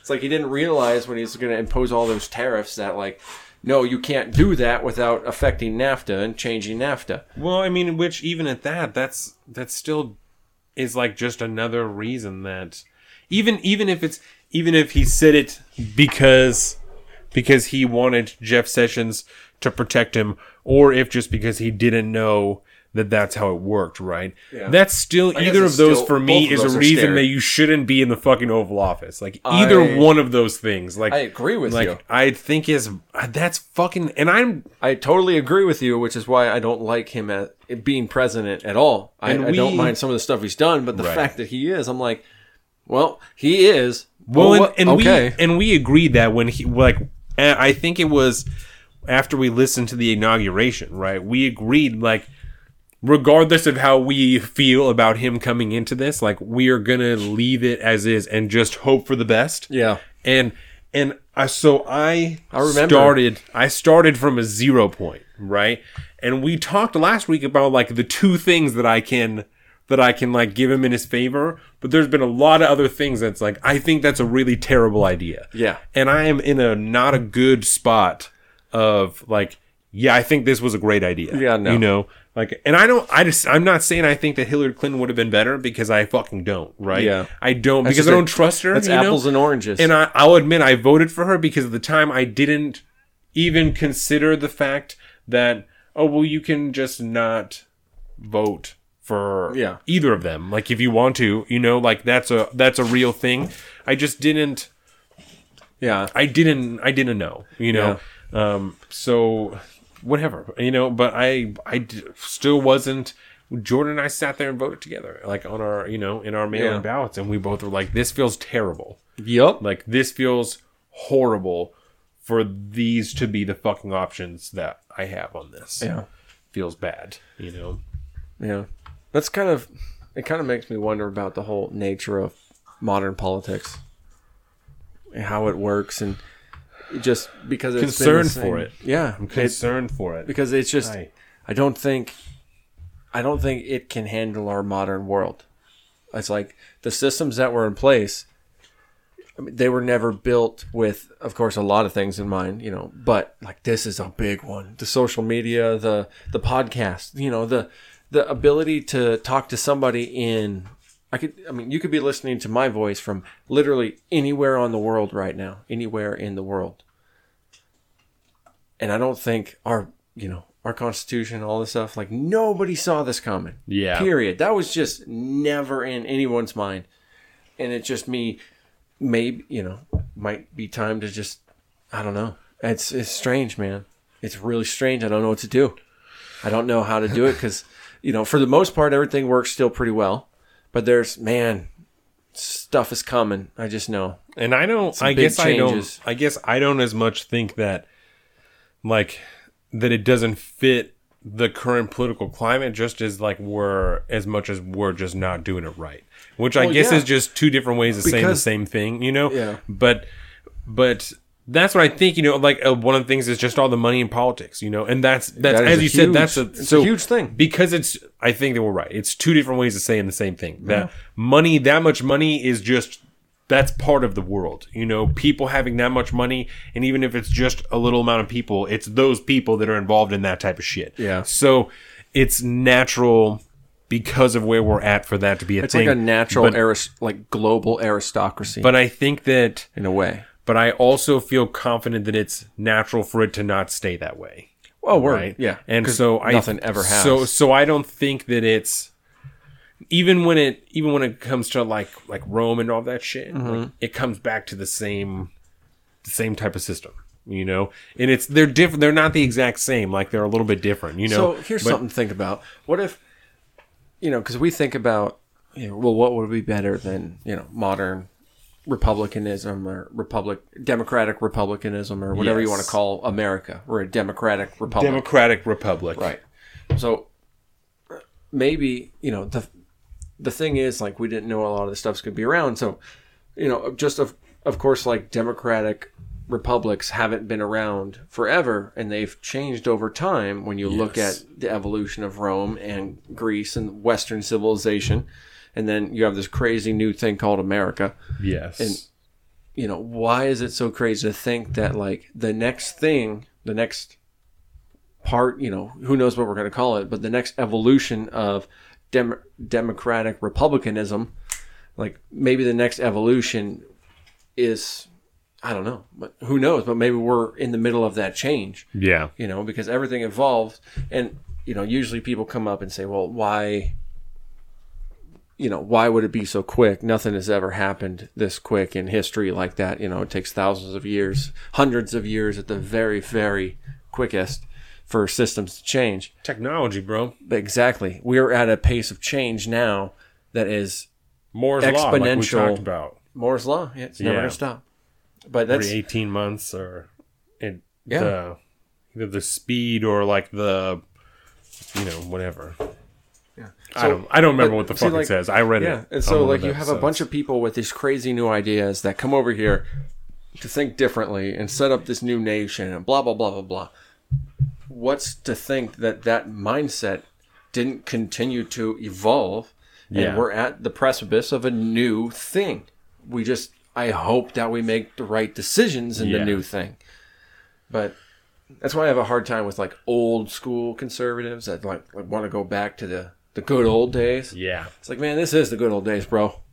Like, when was the last time that you can go retire in Arizona and still be able to see on a screen your grandkids every single day, no matter where you are in the world. Want. Like, that's something that you couldn't have before. Yeah. You know, my grandparents have grandkids and stuff scattered all over the globe. And they can sit there on Skype now and talk to each other. Like, nobody ever thought about that. Nobody ever saw that coming. You know, maybe that one movie, 2001, Space Odyssey. But for the most part, nobody saw that stuff coming. We weren't prepared for this. We just got to try to do our best and try to make good decisions as we go forward. You know, I'm not afraid to change the way we live life because I understand that, you know, 1940s conservatism won't work anymore due to all these different changes. Yeah. But yeah, I don't know. We just got to be careful, man. That's why the conversation is more important than ever right now. We have to have these conversations because we got to figure out what the best path forward is.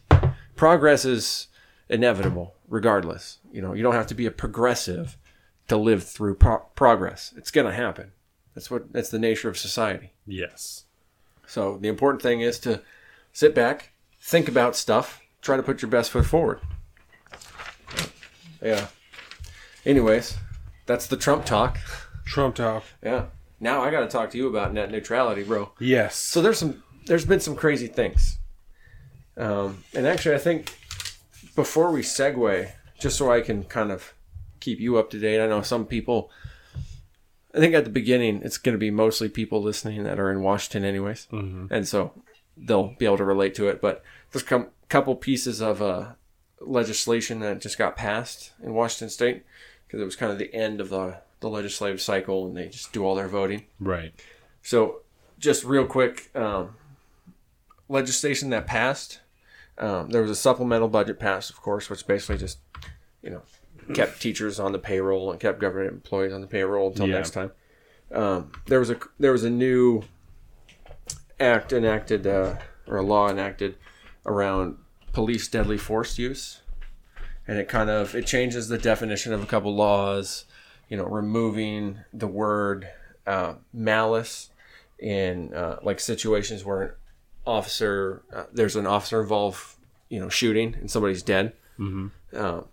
You know, the old legislation read, you know, talked about whether the police officer had malice in that situation. Well, they deleted that, and they redefined the terms of good faith that we talked about earlier in that legislation to replace that. And so it just changed some things to kind of make it, I think generally it was to make it more, so that cops were more, what's the word? Liable? Yeah, liable, accountable. Accountable. Yeah, there's a lot of accountability, I think. Yeah. It's just that they tried to make it a little sharper to hold people accountable for, accidental shootings. But net neutrality, Washington State was the first state in the nation to sign in a net neutrality bill. Governor Jay Inslee made that happen. And for those of you who don't like that, I know it's a very mixed crowd when you're looking at conservatives, but I think most Democrats think that's a good thing. That's some important shit right there. Yeah, but there's more to that. We have to talk about that later. We'll come back to more net neutrality. But Washington State enacted a bump stock ban. Yes. Can't do that anymore. I saw that also. I also have that written down here. Word. Yeah, it's what most people are doing. I think Florida just did the same thing this morning. I think that's great. It's I don't know, not necessary to have those. That's what I'm saying. Oh, I thought you meant laws like Colin. It's like it's obviously like when we played paintball when I was younger, like you used to practice like fast trigger pulls and stuff. It's like just whatever, man. Just go ahead and shoot your gun. If that's the case, whatever. That's just me. But 'cause even my gun people, like I got a lot of people in my family that love guns. I like guns. I don't have the money to like love guns because you got to have money to love guns. But even my gun buddies just like, well, I don't know why I would ever want one. It's like just maybe not their thing. Maybe it's just a few people's thing. I don't know. In the road of gun legislation, right? Florida passed that gun law. Yeah. Which okay, so my quote unquote excitement over that, right, is not about the quality of the bill, right, but it's about what we talked about before. Yeah, you got something passed. That this provides the opportunity, right, regardless of the quality of the bill, because if it gets appealed, then they're not going to put it in place until the appeal is over. Word. So the excitement that comes from me is that this provides the opportunity, like we said, for this to get appealed and go to the point that so you want it to be talked about more in the courts, so that way you can legally define whether it's a good idea? Is that kind of what you're coming at? No, so then, because what we talked about was that a gun law should be passed so that when it goes to the Supreme Court, at that point because the argument will be that it infringes on the Second Amendment. As long as it continues to get appealed. Right, and that's what I'm saying. Go up the chain. Right, and that's what I'm saying is that this provides that opportunity for it to be appealed, and then yes, and so that's what I'm saying is it make its way up. Yes. Yeah, because it provides an opportunity for the first step. Yeah, because earlier on, whether that podcast made it out or not, we had talked about like whether an actual look at the Second Amendment needs to be made, like little addendums, more amendments underneath. But it would require a bill to go all the way up to the Supreme Court, and so somebody had to pass something. So that it could be appealed. Well, and go to the state appellate court, and then from the appellate court, they can throw it up to the Supreme Court. If not an amendment, right? Because I don't even think like necessarily that, but at least some type of ruling within the Supreme Court to set a precedent. Because that's what we need ultimately. Exactly. We all need to have some that type basis of That's what I'm saying. Just a better definition of that. Because I don't even know the last time that happened, and that's what the problem is. We need that. And we need that to be able to talk about anything. We need to know where we all stand, exactly where the foundation is. And I think that's what makes me happy about this is that it provides the opportunity for that. Yeah, and there was because I was reading about it this morning, so I didn't write it down, but there was a part in that bill that was kind of different than anything else. I think it was they agreed to arm certain teachers and other educational staff. And that, I don't know if I'm okay with, but at least now that if it'll go up and be talked about too. Because that was another thing that's been in this conversation that gets a lot of people going, I don't know. I think that seems weird. I think that when Jordan and I talked about it, because I talked to my wife about everything, right? When you're not here, that's who I talk to. And so... I know my wife gets tired of it. I feel so bad for her. I'm sure that Jordan gets tired as well. Yeah.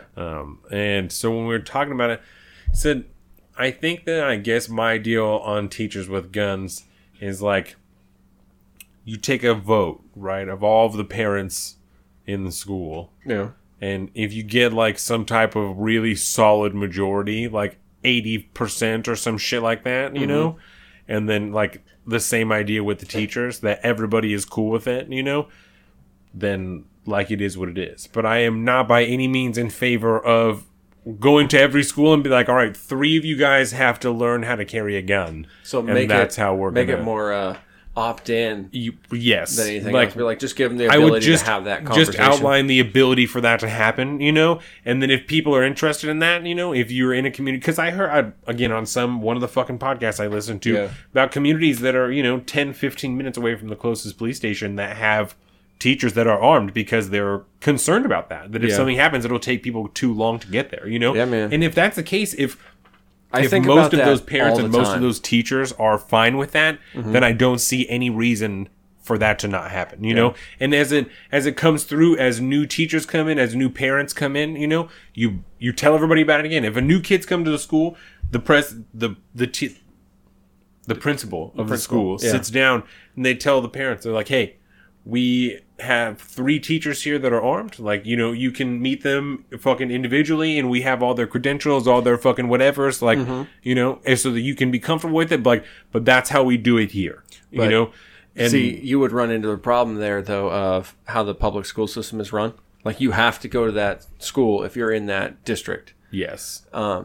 Unless you put in, like, some kind of voucher program, I think. And then you're required to go to that school. You're required to show up by yourself. There's no bus you can ride, whatever. Well, and that's why I'm saying if your parents are uncomfortable enough with that happening, you know, if they're really to the point that like, well, I'm not cool with that, then and then that's you know, then that's like, this is the school that's I'm just here. like thinking about real life, like as am I. Like I'm thinking about that becomes like a micro government.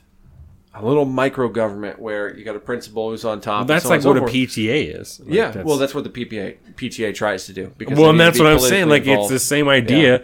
Yeah. It would, you know, it doesn't need to be run through the federal government, but just through the school. You know, the PTA takes a vote of all of the parents. You know, they send a thing home with all the kids.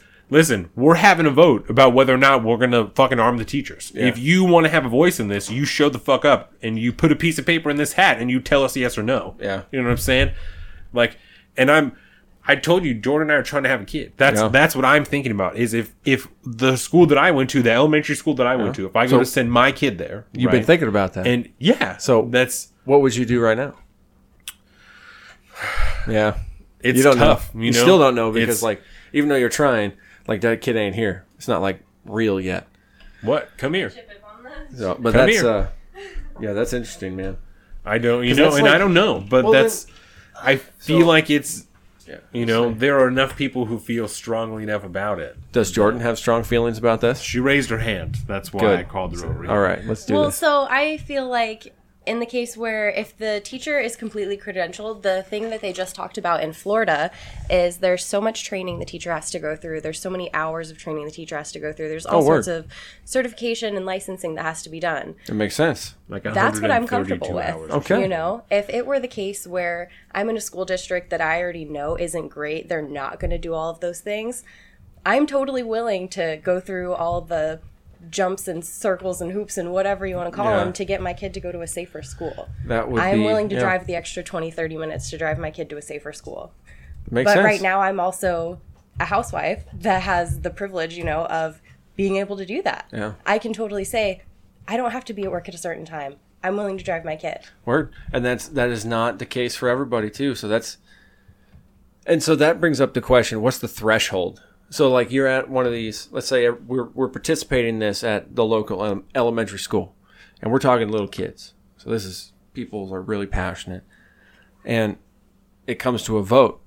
What percentage passes that as, like, you know, law for that school? Well, that's why I said... That's another question. That's why I said, like, a super majority. You know, like 80, like a hefty 80, fucking 90%. Like, it's got to be a good... solid amount of people that let the free market speak for itself. Like, and that's what I'm saying. Dope. It doesn't need to be through the federal government, just through the PTA, and that's why you tell everybody. Yeah, we're doing this. I mean, I'd even accept that on a state level. I think. Yeah. Well, yeah. Just give schools the option to opt out, maybe, or something like that. I could definitely see that. That'd be kind of cool. Opt out, opt in. Like, I'm totally optional. You know, I'm no enforcement on fucking anything because I don't think that's right. You know, and I think honestly that would be a good idea. And I think the only reason we wouldn't kind of accept that as a society right now is the fact that, like, well, what am I going to do about work? What am I going to do? You know, how am I going to drive my kid there? Like, I'm willing to drive, but I got to work. It's like, well, maybe if we were all fucking a little more understanding of each other and wanted to do the best for our youngest generation, maybe we'd be like, yeah, man, whatever. Work a couple hours later. Change your schedule. We can work it out. Right. But right now, we can't do that for some reason. And that's what I was just going to think is, like, you know, in this utopian society, in Jordan's mind where everything can be perfect. The shining city on a hill. Right? If there's a bunch of moms, dads, whoever, parents, guardians that are like, I am super with you. I like this idea, but I don't like the district that it's happening in. I'll drive a bunch of kids to school. I'll do the route, you know. I'll pick up your kid and, you know, several other kids just to make sure that everybody's safe. Because isn't that the point, that you want the kids to be safe? And there's only one key requirement to this whole thing working. Like a safety tree, right? A phone tree. That's phone tree. Yeah. But everyone's got to want to be a part of that. Yes. Well, right, and we have everybody's got to work together enough with each other. And that's really all I think to it comes know down your to. neighbor. Yeah. It's just to be like more communal. Yes. You know? Be like, we all like to talk about how we've split up into different tribes now and tribalism has taken over. Well, a different type of tribalism has taken over. We don't have that local community tribalism anymore like we used to have. We lost that, and so we're retreating to all these other, you know, the bottom tier, you know, going a level down. We're going to go ethnic. We're going to go racial. We're going to go whatever. And like, no, man, we should still be talking about communities. Yeah. Well, there's this huge thing right now about how what needs to happen is bring Jesus back into schools. We need to be saying, you know, God bless America. And like they used to pray in schools and things like this. And it's like, or maybe we should just trust each other more. You know, maybe we should stop looking up and start looking left and right for a solution. You know? And see, and it's really hard. I will say this. I understand this is very hard because a lot of people are assholes. But you think. To reach out and give your neighbor the benefit of the doubt, give them a little trust, you know, try to be a little more social to them. I know it's really hard. I got great neighbors, and I feel terrible because I never fucking talk to them. And then I have my other neighbors are actually my grandparents, and I talk to them all the time. Love you guys if you're listening. But yeah, right. Gotta CYA. But anyways.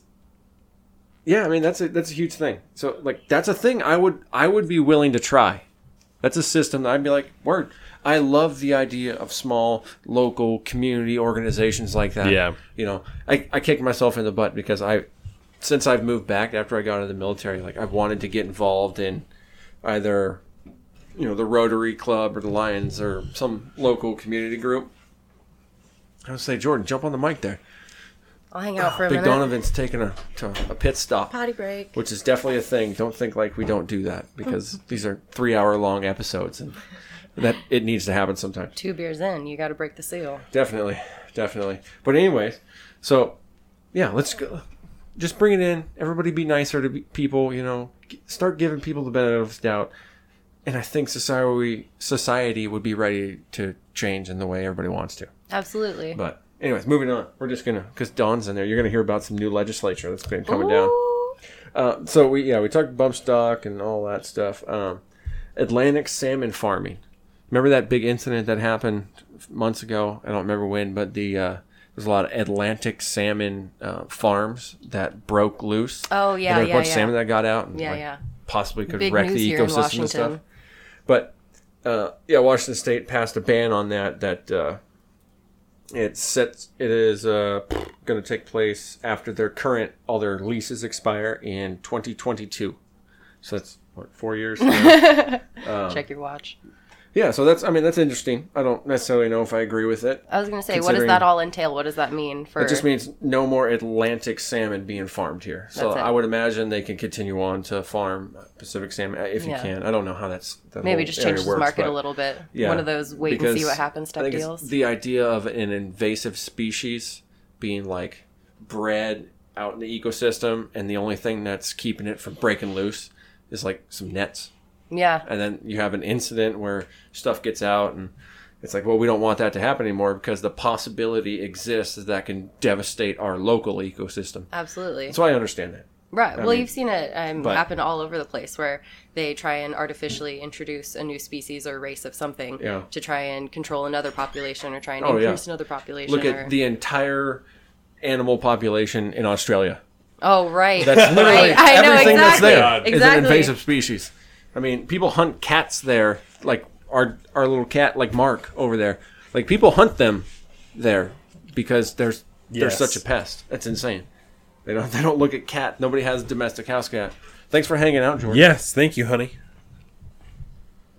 Oh, but Atlantic salmon farming, that's banned. Just FYI. What's that? 2022, no more Atlantic salmon farms will exist. Yeah, in Washington State because of all that bullshit last summer. But then also there was a bill put out that I think provided funding for abortion insurance coverage. And I didn't really necessarily look into it because I'm just assuming that it's for any state-sponsored program or, maybe there's a charity fund people can draw from or something like that. Yeah.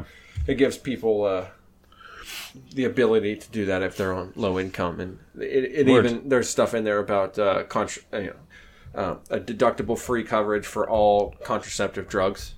So I don't know if there's, qualifying circumstances. I would imagine there are. Yeah. I imagine we're talking like Medicaid type programs that we have in Washington.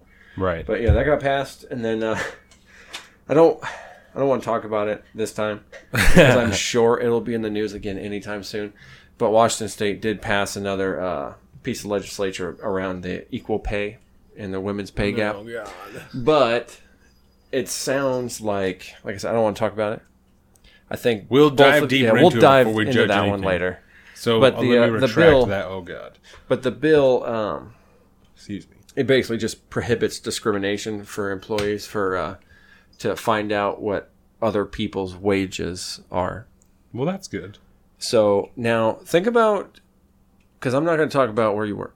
We're not going to talk about that.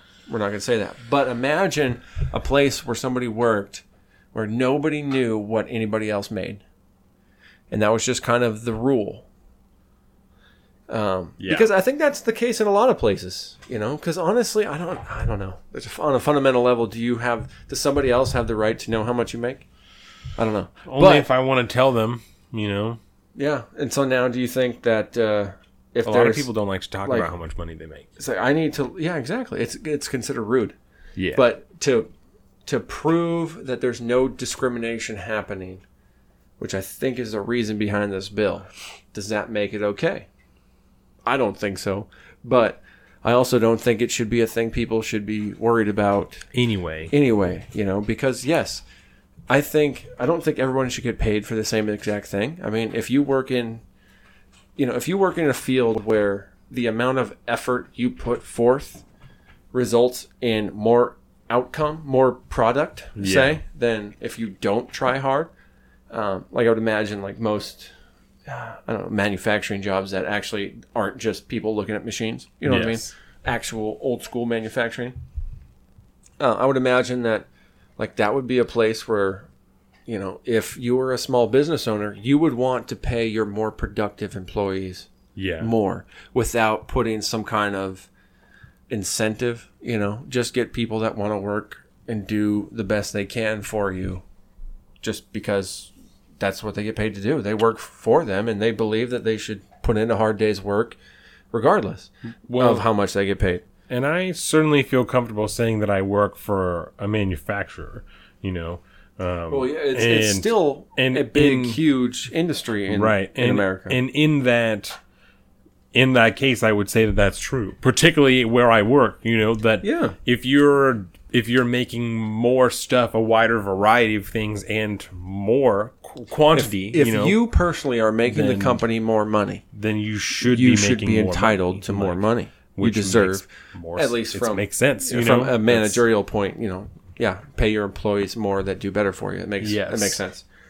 But see, the thing is, I don't think that's going to be an issue here because I think they're not talking entire economy. I'd have to look into it. and I'm going to highlight that to look in deeper into that. That may be part of our dive next week. Equal pay stuff. In the next couple of weeks, sorry, just because you were talking about next week, I just don't want to forget. In the next couple of weeks, because nothing. In the next couple of weeks, I would like to have somebody in here, right? On one of the guest shows. Okay. And then do the comprehensive look at the Russia investigations, because most people don't know. And I think that would be a really good opportunity, would be to explain it to somebody here, so they can ask questions of shit they don't understand. Oh, wow. So that, I think, is instead of, because we had talked about that, spending like an hour or so going over the investigations. Yeah. I think it would be really good to do it with somebody here. I think that would be a great idea. Inform somebody. Yes. Kind of what we're trying to do, by you listening to our podcast. Yes. But, I think that's a great idea. Yes. I'm down. So in the next couple of weeks, expect that. Expect a show that is probably half about, the Russia investigation. A comprehensive look at the Russia investigation. I'll print out articles. We'll have from different sources. Ready. We'll have all kinds of shit about where it starts, the two different investigations, because there are two different investigations. Yes. That's a lot of people don't know that. There are two. A lot of people don't know that. And we are going to get into that. Yes. In the coming weeks. So I think that will be a really good opportunity. That would be that'll be a great show. But certainly, if you are on a roll, so if you have something, word. But anyways, we just talked about some of the legislature that passed, and then we're going to talk about. It's kind of important to see Washington State. Word, because most of that, fundamentally, I think it's going to be good. So next door. The part that I think is almost even more telling about what we passed is what we didn't pass for whatever reason. These are all stuff. These are now things that we did not pass? Yes. These are things that were stalled. We're going to call them stalled because they're not they didn't get voted down, but for whatever reason, they were on their way up. They had all the momentum to become a bill, and just didn't quite They just didn't do it. Yeah. So the first of which really I have serious problems with, is the carbon tax. Word. And we don't need to talk about that. But we're just gonna run over this real quick. Starts at 20 cents, right, and goes up fucking it could 10% every year. An actual carbon tax could get into the oil you buy for your car. It could be I heard about that related. The overcast. Depending on how they word it, that could be scary. Yes. But anyways, I see why people want it. It's just, we're not going to get into that. But the death penalty, for whatever reason, I guess Governor Jay Inslee has put a moratorium on it in the state of Washington. But then, so we're continually trying to get legislation actually passed. I would like to talk about this for a second. The death penalty. Right? Just because as a broad issue. We don't have to talk about it a lot. See, this is kind of a cool thing, because this is going to happen every, I think, legislative session, which isn't all the time. It'll be a good kind of specialty episode, because these are just instant topics to talk about. I am generally, right? And there's obviously has to be more specifics, right? I am really in favor of the fucking death penalty. Word. In cases of, I don't know. And it's tough. You can pick this apart however the fuck you want, because I'm sure that there's a way to do it no matter how I say it, right? But in cases where you are as certain as you could possibly be that somebody has serially raped children or murdered somebody, I would rather not pay for them to stay in prison. Because I don't... Fuck you. Yeah, right. Why would I want to pay for you to do whatever pedophiles? You want? Any shitty thing that happens to you, don't worry about it. We'll take care of you. We'll heal you back so you can get back into your cell and everything will be fine. And I'm not saying that people should be treated shitty in prison, because you should be treated like a person when you're in prison, but you also don't have all the rights that you get when you're not in prison, right? Yeah. But I don't think that means that you should be treated like a bag of shit, but I don't... See, I heard and I still need to do some research on it. The problem is when you listen to people that you trust, and you read sources that you trust and stuff, and you come across a number, you're gonna tend to trust that they're telling the truth. So I don't know if this is 100% factual, and I need to look into it, obviously, because it's a good, to really know what you're talking about, you got to do your research. Yeah. But that being said, I'm going to trample all over it. I heard that there's the statistic for death row people that have already been killed. Yes. That have later been found out due to breakthroughs in technology and investigation and so on and so forth. They've been actually proven guilty after they were already killed. Is like 4%. Oh God. Now, does that seem super small to you? Well, it seems small, but not really because like DNA that's evidence is pretty new and like there's so much and how much trust you put into that new science. Yeah.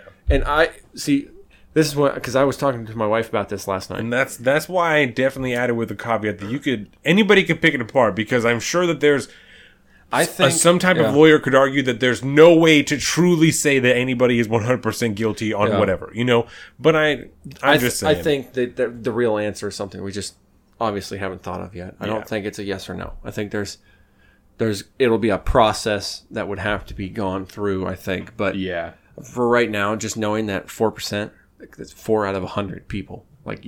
And the state is doing this isn't just random murder, whatever. The state choosing to kill people 4 times out of 100, they got the wrong guy, maybe. I thought you were saying they got the okay. I thought you said they got the right guy afterwards, and that does seem like that. Well, I don't know, I get that would seem so, but now I understand what you're saying. Okay, and that's. Are you okay with 4%? I mean, you okay? I don't even know if I'm fundamentally okay with the state having the power to kill you. Yeah. If it was like some kind of local, I don't know, break it into voting district. I don't know who I think should be in charge of it. I don't. That's what I'm saying. Who knows? This is a very broad, general statement for me to make. I don't generally do that. But I don't. But see, that's the thing, and I guess I should say I'm not totally opposed to it. Until very recently. Yeah. I have always been the mind of hell yeah, man. I don't know why we're keeping these people in jail for so long. 4%'s not that bad. And but I mean, at the same time, I'm starting to, because I get more libertarian minded, I guess. And I'm like, dude, I don't want the government to be involved in my life nearly at all. Period. If I'm thinking about it, if it's on my mind, if I have an ability to talk about it on a podcast, then there's too much government involvement. I don't want that much. Yeah. But once I started to go down that road, I was like, well, yeah, who's the state?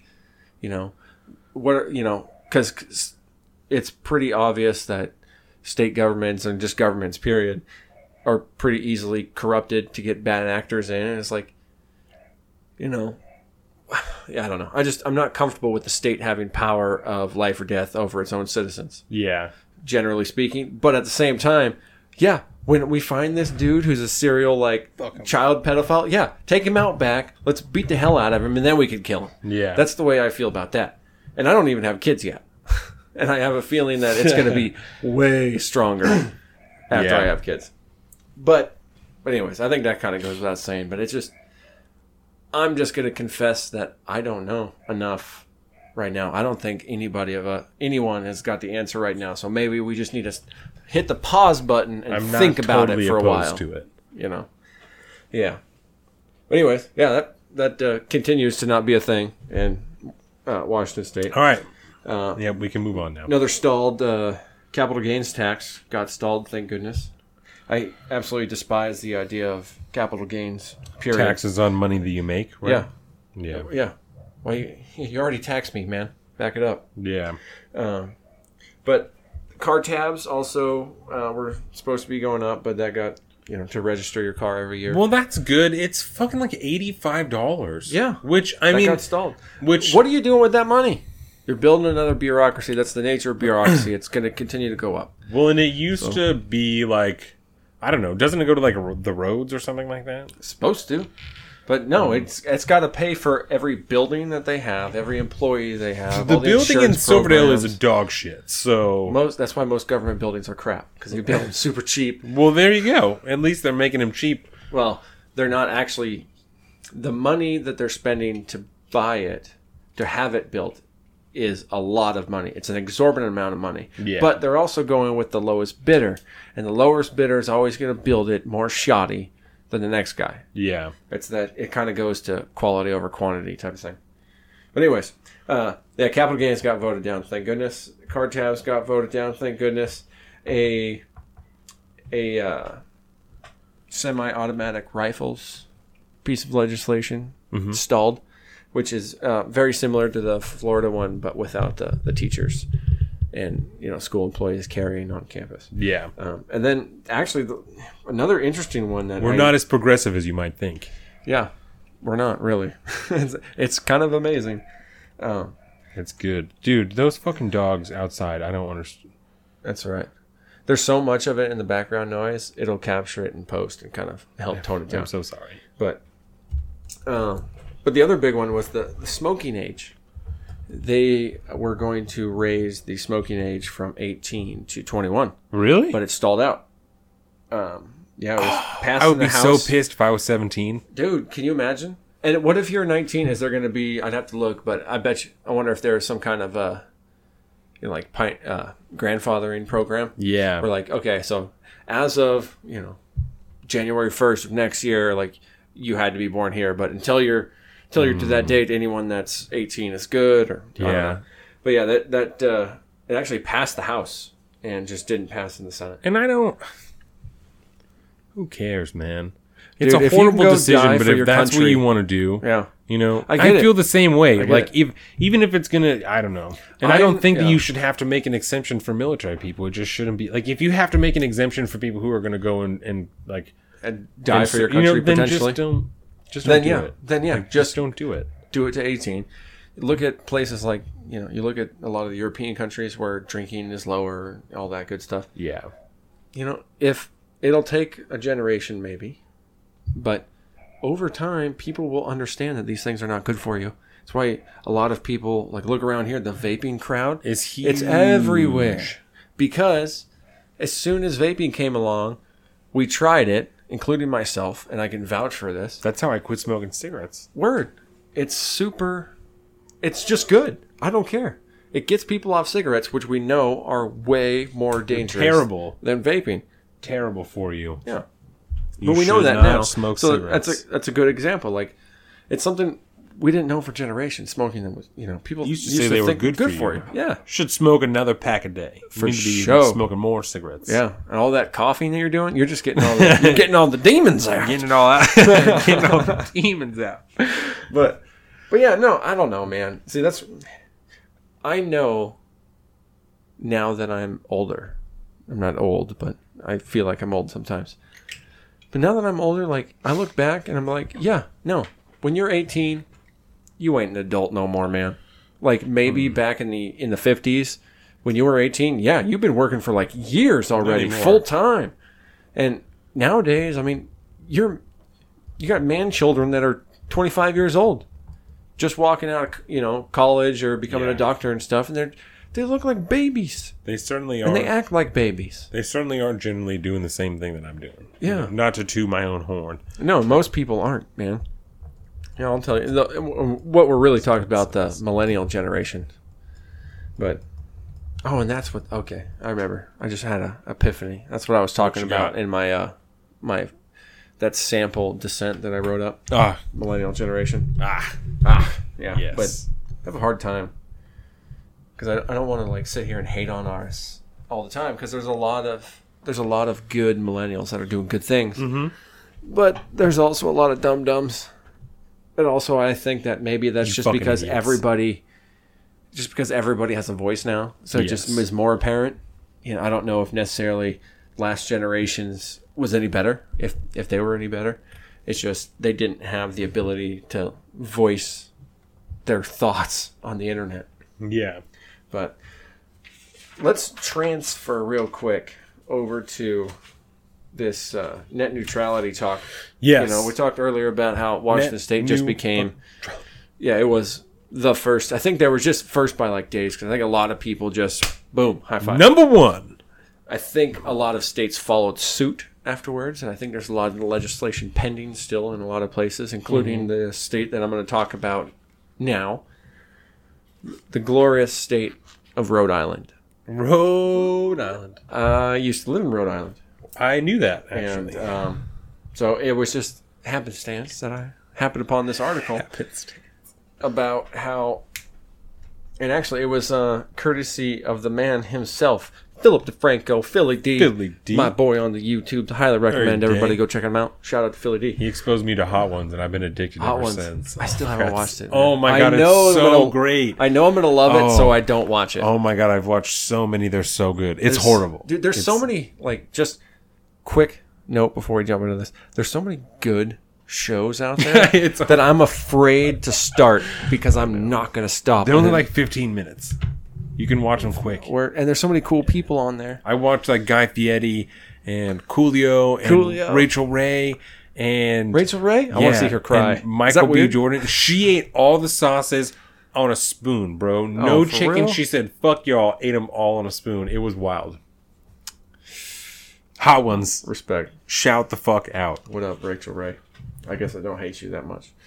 Anyways, so we're going to Rhode Island. We're talking net neutrality. I saw it on Philip DeFranco. He broke the story to me, and then I just looked into it. Mm-hmm. And boom, good Lord, there's some crazy stuff happening on the East Coast right now. Yes.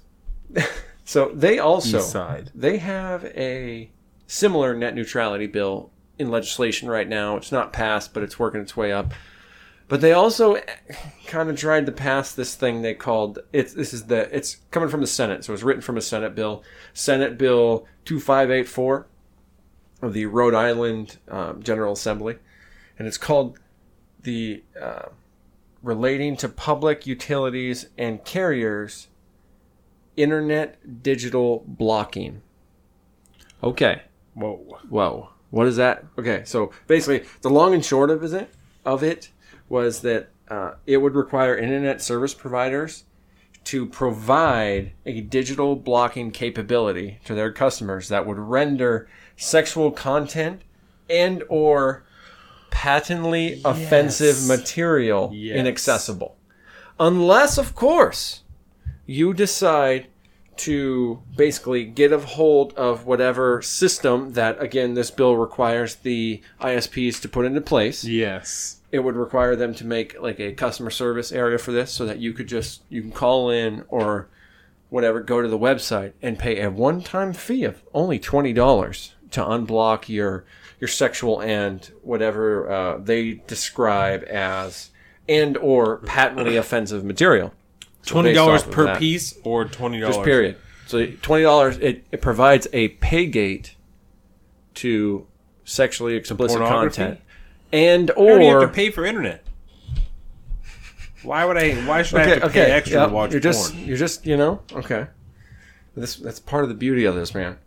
But anyways, so they would have to do that, and then you can it would hold the ISPs responsible, and for any piece of content that somebody like saw and flagged and reported, it would be a $500 per incident fine of the ISPs. And by the way, the ISPs would not be allowed to. Oh, what was it? Oh, come on now. Digital blocking. Oh, well, okay. So, I can't remember what point I was going to get to. But yeah, I mean, already with that, I mean, that's disgusting for one. But, yeah. What I was going to say, it doesn't provide the ISPs any funding for this. So this is just like, hey, we're just going to make this a new law, and you have to create all this whole new infrastructure within your business just to make it run. Not to mention now charging all its citizens $20 to get through whatever they deem as potentially patently offensive material. Right. So other than that, there's actually some kind of like good moral reasons why they tried to do this, because they're going to take all those fees and they were going to dump it in this like basically anti-human trafficking fund, and that's good. That's good, but no, that's nice. That is not allowed. Okay, so this is a vastly democratic state. This is the big thing that really bothers me. Rhode Island is hardcore. I wrote it. It's in my. It'll be in my dissent later. There's some numbers to throw at you about how check the dissent this is. And the dissent is good. It's a kind of our post-podcast deep dive into certain things that we want to get into. This one may not be, but they're going to be on Thursdays. Word. And they will be out on Thursdays. Yes. They'll of course be the backlog that we're going to drop on our website, saltofthestreets.com. Yeah. Should we Should we explain the dissent or just the dissent? Oh yeah, we could talk about the dissent. It's gonna go ahead. It's gonna be.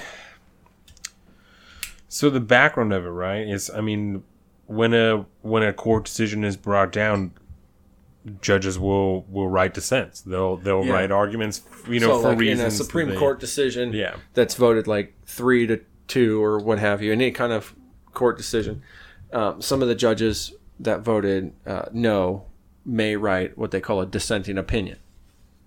And that they'll just kind of be like, they'll explain why they didn't vote for it. Or, it can also be the other way. It could be what's the other word? I forget what they call it, but it could be a positive why they voted yes. And so this is just going to be, it's going to be, pretty similar to that. It's going to be, something that we wanted to talk more about, or, something that we didn't agree with, or we did agree with, or something that maybe we didn't cover, that we felt really strongly about that we just didn't get to. And that's just going to be a little bit of extra content that comes out on Thursday. That's going to be a written statement by us that we put out on the website. Yeah. More content for you people to digest. Absolutely. And hopefully it'll bring some more spark to your conversations that you're having around your dinner table or with your friends or what have you. Yep, absolutely. But I wrote those statistics in my dissent. But anyway, you're talking that will be this heavily. So Rhode Island, heavily left-leaning, heavily state. Democratic, hardcore. I'm talking. Yeah, I forget how many, but anyway. But there, correct me if I'm wrong, but during the big national net neutrality debate, who was the biggest proponents of net neutrality? Democrats. Yeah, that's the Democratic official, the higher up senators and House representatives and stuff like that. This seems so backwards to me. This seems so like, well, we don't want private business to flourish, to have that choice, but we have the right to step in and make that choice. Mm-hmm. So they're preventing any blocking or throttling from the ISPs, but now they're going to go ahead and try to pass legislation to block stuff that the government deems not appropriate for people. Well, and Lord knows what that entails. That could entail, in today's world, it could just any opinion that's not theirs. And who was it? Was it Scalia that said, what porn is when you see it? Yeah. I think that's very interesting. It's very interesting, but I'm glad it was brought up. Yeah. But it hasn't. It's gone straight to the judicial branch. So I think they're trying to see if it's within their state constitution and whatnot to get passed. But it's a scary thing, and that needs to be looked out for, because to me that is I don't know how backwards you can get from net neutrality other than instead of a private corporation slowing down people, taking advantage of people on their platform, now it's going to be the government who is supposed to be doing the opposite of that with net neutrality rules. Right. If the reason this is coming up is because net neutrality rules are actually going to be ending in the end of April 23rd, if I'm correct. What's that guy's name that's the head of the... Ajit Pai? I love Ajit Pai. You don't. I talk about Ajit Pai. I'm being very sarcastic. Hate that guy. Yeah, he is a man-child. He's a real piece of shit. And I don't understand. I'm sure he's a very nice man. I'm not sure certain he's a great of that. person. I'm sure he loves his family. I'm sure he's a great dad. He's so goofy. I'll give him that. He's probably a really good dad. He's a man-child who does not need to be the head of the FCC. Fuck no. Especially when the FCC has so much power, they can change the way we take content, that they can change the way we exchange information via the internet with a vote of no more than 5 people. All they need is 3 out of 5 to pass any craziness they want. 5 people. Did you listen to the Rogan with the FCC? Most definitely. That's what got me really fired up about this. Really good. And then when Phil brought that up on his show, I saw that and I was like, no. Yeah. This is bad. This is super hypocritical. It's super authoritarian. That's very disgusting. So hopefully. It was a state law, right? Correct. So then it was a different body of people, right? Yeah, but then the thing people is, that when you're in Rhode Island, you think how close is Rhode Island to Washington D.C.? I mean, you can drive there. It's a long drive. Is it? Okay. Rhode Island, Connecticut. My geography is really, really bad. New Jersey. So I hope no one thinks Virginia. that I'm stupid. New Jersey, Virginia? And then, Maryland. Maryland. I don't know. I used to make that drive every now and again, going from New York to Baltimore. Oh, how far is that? How many hours? It's a lot, man. I don't want to talk about it. It's terrible. I don't want to talk about it. Back when I was in the Coast Guard, yo. So, Baltimore shipyard. Back in the Coast Guard, yo. Yeah. Baltimore, Maryland, there's a Coast Guard shipyard. And we go down there to go to dry dock because we were close-ish. Yes. And one of my boats, I was in New Jersey, stationed off of, just outside of, in New York Harbor, we'll just say, middle of New York Harbor. So we had to go down there. Yeah. And it's probably like, I forget, like 3-4 hour drive maybe. But, we'd stay down there during the week. And then on Friday after work, we'd be like watching the clock, like, come on, man. And then we'd all jump into a big old 12 passenger van, bunch of us, hightail it up, like drive.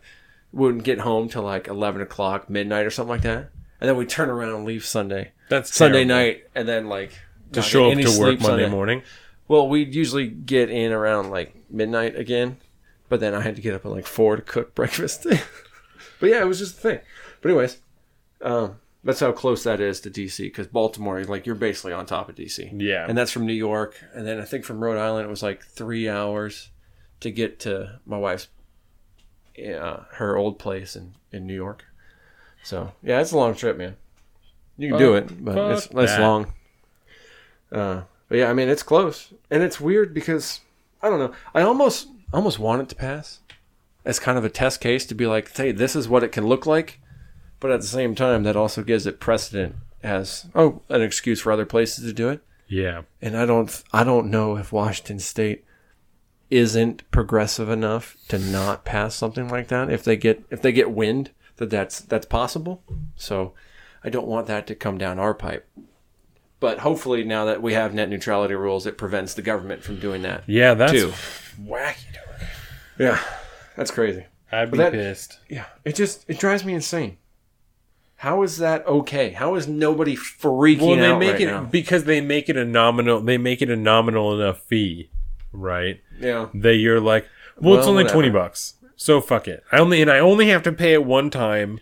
Yeah. And it goes to a good cause. And you could probably argue that like you'd have a better chance at catching like pedophiles online because I mean, but I guess actually no, because it wouldn't. Actually, I feel like it would probably one time. It would probably shield pedophiles because once something like that popped up, if somebody accidentally happened upon it, they could call in. I bet you there'd be a bunch of like groups out there trying to find it just to call in and block out the sites from the pedophiles. Yeah, but like it'd be super easy to like find those sites and then like hunt those people down. Because you'd have like everybody on board trying to do that. Yeah. Because those people, talk about the death penalty. I'd consider it for a lot of those people. But yeah, I don't know. It just, I could see how like a really far left-minded person could think that's a good thing. But I just think that's way too much power for the government to have. Yeah. But, do you have anything else serious? I mean, I got a lot serious, but we can talk about whatever. So you want to do a little bit of pop culture? Then we can do some sports. I love pop culture. Well, yeah. What kind of time are we on right now? We are at like 2:15. So, okay, so we're not too bad. No, we got time. 2:14:48. Nice. So let's see. One of the things that I heard about on the Wall Street Journal, right? There was this was really funny. A super colony, right, of more than 1 million Adelie penguins were on the Danger Islands of Antarctica. They like found a new colony and they only knew about 8 colonies of the penguins had disappeared from Antarctica in recent decades because of climate and food shortages. Right? And so they like some scientists happened across, a fucking super colony, of these penguins. A super colony. Yeah. That's dope. More than 1 million penguins. That's so many penguins. Shit. And we just didn't know they existed. Like, we didn't know that colony was there. Yeah. They're just, add another million to the list. Yeah. That's so dope, though. And then show you that like we know everything about the world that we live in. Right. Bull honky. Right. We don't know about anything. The other... So I have a personal story, right? Okay. That's kind of about like bureaucratic nonsense that might get you a little bureaucratic bit fired nonsense. Up. So Nothing my gets brother me fired up more than that. My brother lives in some apartment buildings, right? Mm-hmm. And they're like little fourplexes. They're single stories, but they're just like all spread out, you know? Word. So there's like 4 that share one like sewer pipe thing. Mm-hmm. All their sewers feed down into one main. Millie? I'm very familiar with. She's walking in the kitchen. That kind of stuff. But cats aren't supposed to be in the kitchen. Cats not. Can't be. She knows. We came out here one day. She sometimes in the morning she'll run out of the kitchen, and I'm like, bitch, you know you're not supposed to be in there. Doing? I think she has diabetes. Oh. We're gonna take her to the doctor because I think that. Oh, poor Kiki. That's a whole nother story. So David, right, my brother. Yes. So I think it was last week, right, that he's sitting at home and something clogs the sewer main, and sewage starts to flood his bathroom, like come up through the bathtub and the sink. I'm very familiar with that. And sink it and just it's flood. terrible. And so they have to go and stay in an apartment, right? Because they can't stay there because their house is flooded with sewage, right? And David has to stay there all night and can't go to work because he has to stay there all night and help the plumber. Because they only send one, right? David has to help the plumber like fix this stuff, and then he ends up having to clean up his own apartment, right? Like all the sewage and stuff, he has to clean it up himself, not the management of the apartment or anything like that. He has to pay for his own hotel, and so then when he goes to talk to the management, they're like, "Well, we're an LLC, so you can sue if you want." What? Like that's what they said to him, and so he calls the corporate office, and they're like, "Well, we can give you $40 because that's how much one day's rent is, and that's how long your apartment was uninhabitable. But that's the only thing that we can offer you." And I was like, "What? Like how is that truly the way that this goes?" That is the apartment market. That's the way it works. Yep. Those people are, the apartment, duplex, what do you call them? Homeowners association type situations. Yes. Not homeowners association. I guess that's wrong. But yeah, anywhere you have like a landlord or like a big boss of your housing unit can get fucked over like that. Really super bad. Most of the time you do. A lot of times. You don't always have a good landlord. Right. Especially in those big apartment complexes. And, it's not usually a good thing because that company is literally built to take advantage of people that need a place to live, right? That can't afford to buy houses, and so they're always just under or just over the mark. Actually, they usually ride a little over the mark of what an average mortgage is. So you're actually, by paying rent, you're usually paying a little more than you would for a mortgage because they know that you can't get that money. You don't have enough money to save up for the down payment to buy the house. Yeah. And so instant market right there. That's your apartment market. The people that can't afford to buy houses, and then just over the years they've learned how to take advantage of that, and so people just That's why another reason why nobody can afford a house. Yeah. One aspect of that. There's a lot of reasons why people in our generation can't buy houses, but it's a real thing. That's another dive that we should definitely do at some point. Yeah, so that's not really pop culture, but it kind of is. But the other thing... How did we get there from penguins? Wow, my bad. That was another thing I had written down. Okay. And the other thing my wife actually gave to me, so shout out to Jordan, was that I guess Kim Kardashian. Oh, right. Okay. And this is a conversation we'll have another day, but there are few people that I would go as far to say that I hate. Yeah, I despise what they're about. And most of the Kardashian / Jenners would be in that category. Some of them, right? I can see that. So that's something that we'll dive deeper into another day. So my wife told me that Kim Kardashian put out Honey, was it a book or something, or just an article? Good Lord, she can't write, can she? No, it's just an article. I have an article here, but I wasn't sure if it was. So it's Kim Kardashian's keys to success. Oh, okay. Right? So I have an article here from Success. Does it have a picture of Ray J on the front? It should be the cover. It certainly shouldn't it, Colin? So I have an article here from Success.com. Oh, right. And number 1 is be a friend of the media, and the media will be a friend to you. Okay. Right. And so we'll just go over the different, because I got 5 here. Kim Kardashian's keys to success. Yeah. So I'll just when speaking to reporters, Kardashian Jordan's calling in the shots. When speaking to reporters, Kardashian goes a step beyond what most other celebrities do. You can tell Kardashian had training. She walks the press line slowly, addressing each reporter with patience and courtesy. She looks each interviewer in the eye and shows her individual attention that reporter, and that reporter only, until she's finished the interview. Kim also knows how to smile with her eyes, a Tyra Banks tip she discussed when she guest judged on America's Next Top Model. Yep. So that's number 1. That's number 1. Be a friend to the media. Yeah. Number 2, right? Don't let the media put words in your mouth. Okay. Definitely don't. Control the story by telling it yourself. Just as celebrities use Facebook, Twitter, and blog posts as today's modern-day press conferences, Kardashian expertly uses social media to share herself and listen to her fans. Okay. Number 2. Number 3. Always be ready to face the spotlight.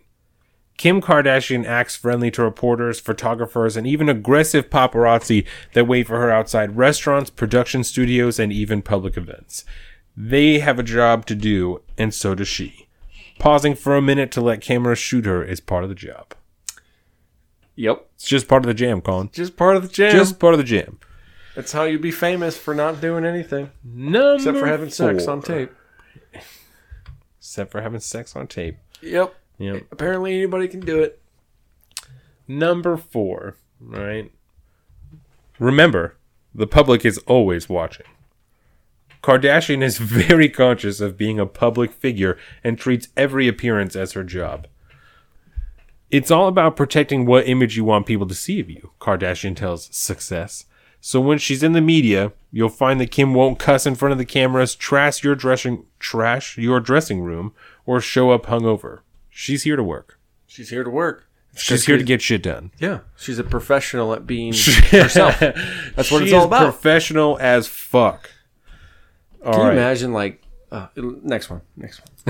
Number 5. Be real. All right? That's good. None of this is bad. It's just, if you're trying to play that game. Yes. Kim is spokeswoman for the weight loss supplement Quick Trim.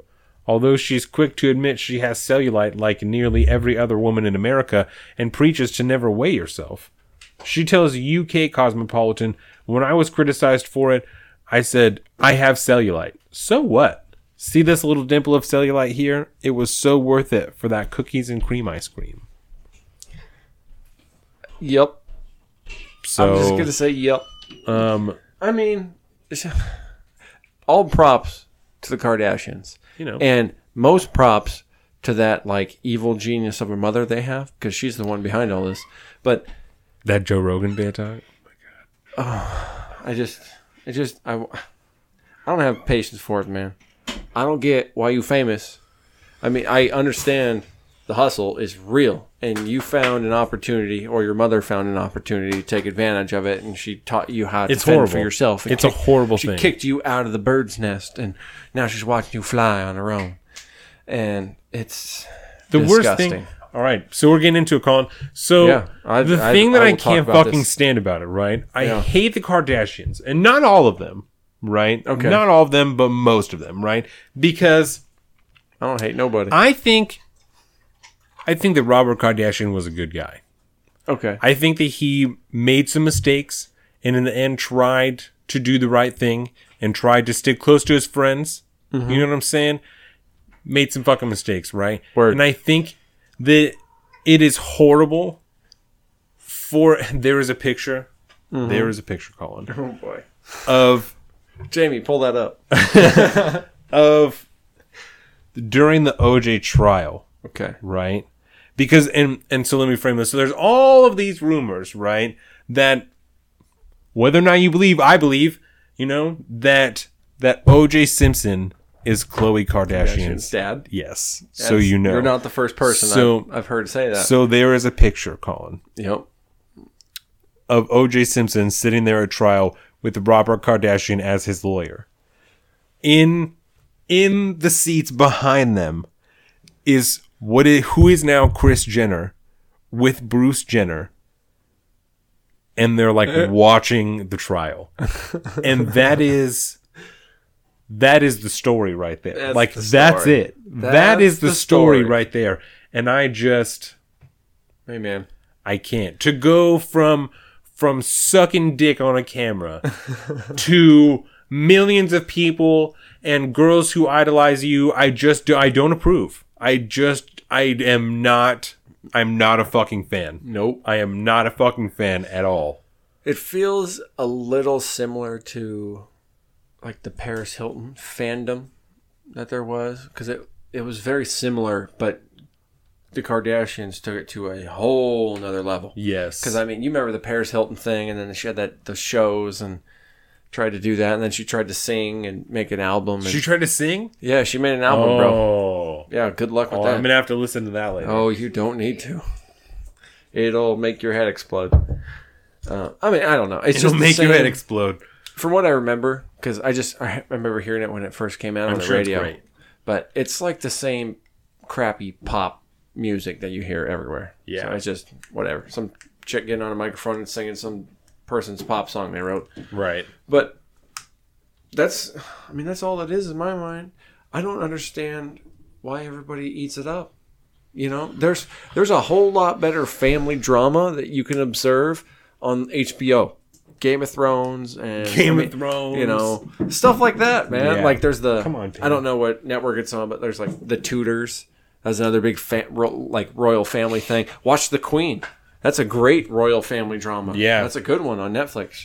But that's all I think this is. It's just they found a way to make themselves like unofficial royalty, and it's all because of that mother. And I hate it. And I do hate every second of it. So it is so hard because it takes up.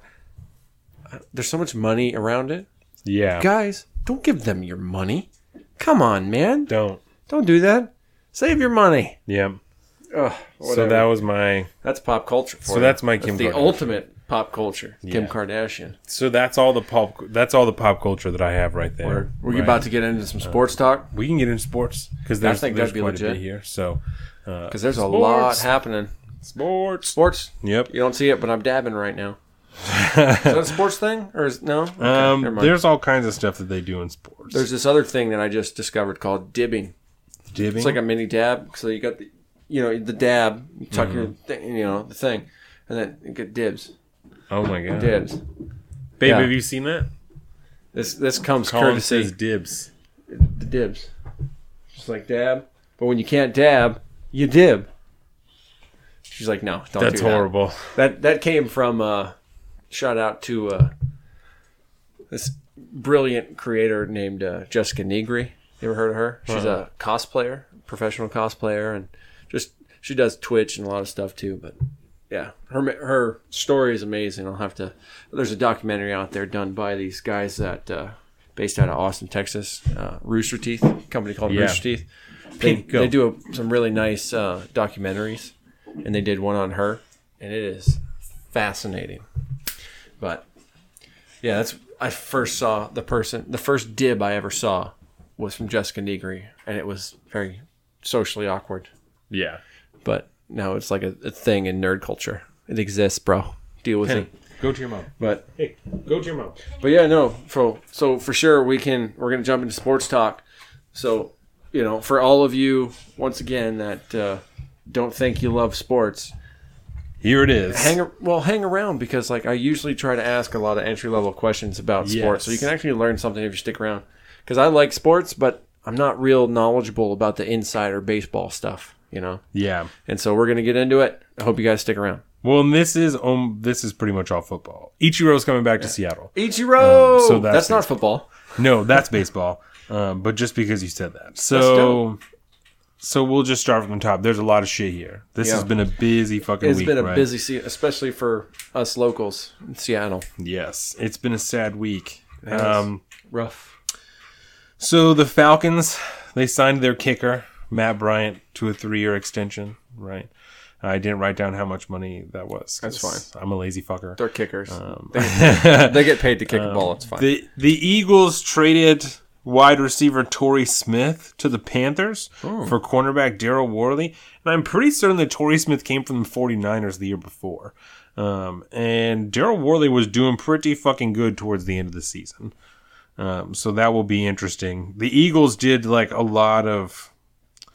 Well, we'll talk about it later, but they also got Michael Bennett. So the Eagles defense that was dominant as fuck before is going to be even more so now. Yeah, that'll be interesting.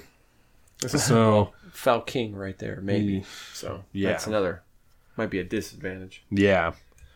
The Steelers franchise tagged Le'Veon Bell, right? This is the second year in a row. So like we talked about before, a franchise tag, you get paid no less than the average of the top 5 players in your position for that year. And there's 2 different types of tags. One of them that allows you to be traded, the other one doesn't. So they're not trading him. They're keeping him. Le'Veon Bell's a monster. He's not going anywhere. Nope. We also talked about Kirk Cousins, right? Mm-hmm. Kirk Cousins, the 49ers quarterback. He gets slept on, man. People don't think that Kirk Cousins is that good. And he's pretty fucking good. He is quietly good. Was he on your fantasy team last year? He wasn't on mine, but he was on a fantasy team last year. I think that Jordan might have had him. Jordan did have him. It's a good off-week pick. Yeah, he's good. Kirk Cousins is good. He threw for like over 4,000 yards last year, which is pretty good. That's pretty big. So it's looking like Kirk Cousins is probably going to go to the Vikings. Okay. It's going to look like it's going to be a pretty solid spot. And they were in the playoffs last year. The Vikings were solid contenders. So wow, I think that shows you how much I've been paying attention. Yeah. So I think that's it's going to be a good season next season. Good. Right? Good.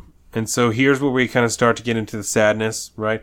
The Seahawks traded Michael Bennett and a 7th-round pick to the Philadelphia Eagles for a 5th-round pick and wide receiver Marcus Johnson, who they got in the 7th round, right? And so this is tough, right? And I talked to my wife about this because the problem that the Seahawks had, right, is when you spend 80% or whatever of your cap room on like 11 or 12 players. Yep. When their contracts are superstars over and they want more money, you can't give them all more money. No. And so we're in this position now where we can't afford to keep hardly any of the guys that we need to keep there. So it's like a total restructure of the defense that they're doing. So Michael Bennett is going to be in Philadelphia now. And like I said, the defense that they had, which was already fucking dominant last year, that just won them the Super Bowl. Yeah. Because the Eagles just won the Super Bowl. So Michael Bennett going to the Super Bowl. And I don't get it because when Michael Bennett is arguably the most disruptive field player on the Seahawks. I would, right? Yeah, period. Why would you allow him to go anywhere? Because the exact same thing will happen to you when you play them, right? Why would you allow him to go to any other team when he's the most disruptive player on your team for I don't mean within the team, I mean for other people like on the field. Like he causes problems. I mean during play. I mean he disrupts the play, like he fucks up the quarterback, like you know what I'm saying? Like he breaks plays is what I mean by disruptive. And so I don't know how many good plays I watched have a yellow flag fly up because Michael Bennett did something stupid. No, and when I say disruptive, I mean in a good way. I'm talking about. I mean like disruptive. Because he does have a lot of skill. Certainly he does. He does have a lot of flags. I will certainly a lot of flags. So a lot of penalties. Yeah, that's where I was. But I mean, no. That is not an unfair way to take that. Right. That's certainly correct. But I mean in an aggressive type of way where he definitely has a lot of fucking sacks. He gets a lot of tackles. Like there's a lot of skill coming out of there, you know? Yes. And he is arguably the most aggressive player coming off the line on that team, and I don't know why you would let him go anywhere else. You know? I don't know why you would let that go anywhere else. And see, that's so hard about football. It's so frustrating when all these trades are going on. You never really find out why a lot of this stuff's happening. Like I want to hear like negotiations. Like I want to just sit there and just observe. I don't want to say anything. That's fine. I want to sit there. I just want to listen because it's got to be super interesting. Yeah. Because otherwise, we're just going, well, why would you do that? Strategically, that's stupid. Right. Well, there's a reason. I don't know what it is, but somebody had a reason. So Michael Bennett will be in the Eagles uniform next year. The next thing after that is also Seahawks related. Two corners got released from the Seahawks, Richard Sherman and Jeremy Lane, right? One that we're definitely more upset about than the other one. Yeah, a little bit. Richard Sherman. So the deal with Richard Sherman, right? It's the same deal with everybody else, is that we don't have enough money to pay him, right? Yep. So I guess the idea is that they released Richard Sherman on Friday, okay, and they're going to allow him to test his value in the free agency. If he can go somewhere for the same amount of money or more money, then let him do that. You know what I'm saying? And if he can't, then they said that they would be willing to re-sign him for less money. You know what I'm saying? Which is dope, because I would love to think that Richard Sherman will come back here for less money, but it doesn't make fucking fiscal sense for you to take less money. No. When he was number one dog. Dude, I don't know. He's the number one corner in the league. Like still? That is Still is. That is the case. Dope. I missed basically all of last season, so that is the case. Yeah. That is absolutely the case. I will find the fucking stats right now while we're talking about it, because that is 100% still the case. And I totally. It's you could say that to me, and not just because it's you, but like anybody could say that to me, being like, oh yeah, that's probably a pretty good possibility. Yeah, but I don't know, man. I have a problem with that, because it's kind of like screws with my loyalty meter. I'm like, so, I mean, you guys are you guys make multi-million dollars a year, a lot of money. Yeah, and I understand that there's a big CTE problem now and big health concerns and all this, but I mean, you're making a lot of money. Okay, yeah. You have access to healthcare that a lot of people can't even fathom, but you still make the choice to play. But like, I don't know. I kind of feel like I miss loyalty. Yeah, like I want franchise players to stay there forever for that generation. And it's like, okay, well, our team's probably going to suck now for a while until like the state, the city or wherever the area is kind of turns on them. And it's like, well, we don't want that anymore. You're a bum. Get out of here. Then the team feels pressure to, to change him. But I don't know. Performance and popularity, I think, would be dope. And I think we should you guys make enough money, bro. I'm sorry. You don't need to be holding out for somebody. You should have more loyalty to your team than, well, if I can go make an extra $5 million over here, dude, no.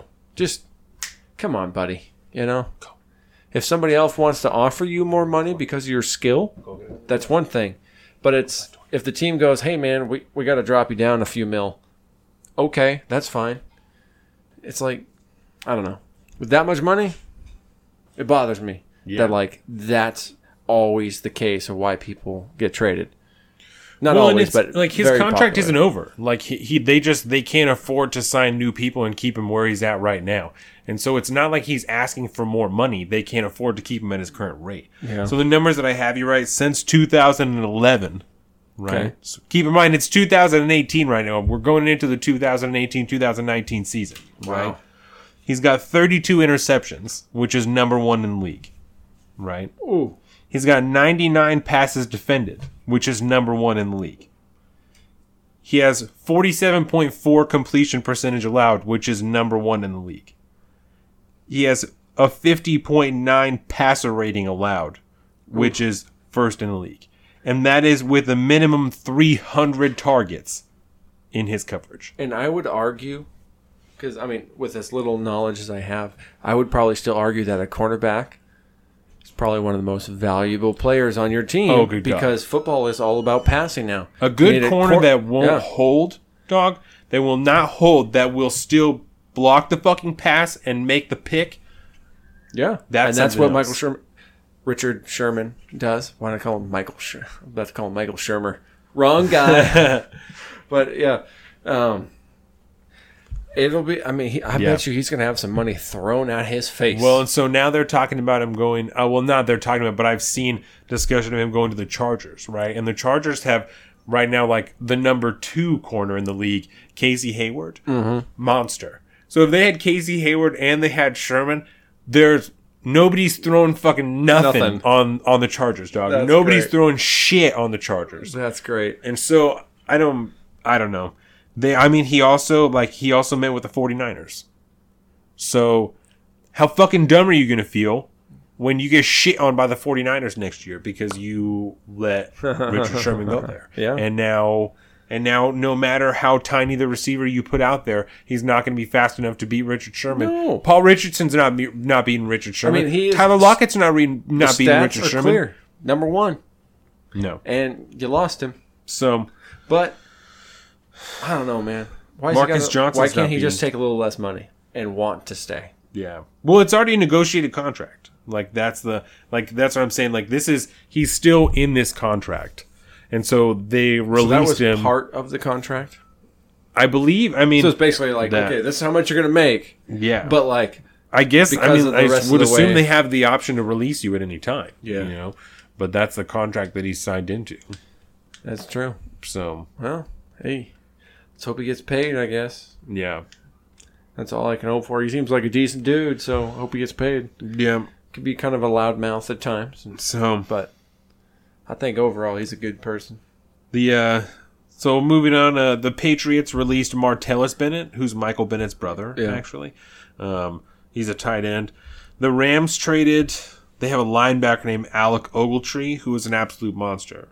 And a 2019 7th-round pick to the New York Giants for a 2018 4th and 6th-round pick. So the Giants are getting 4th and 6th-round pick this year.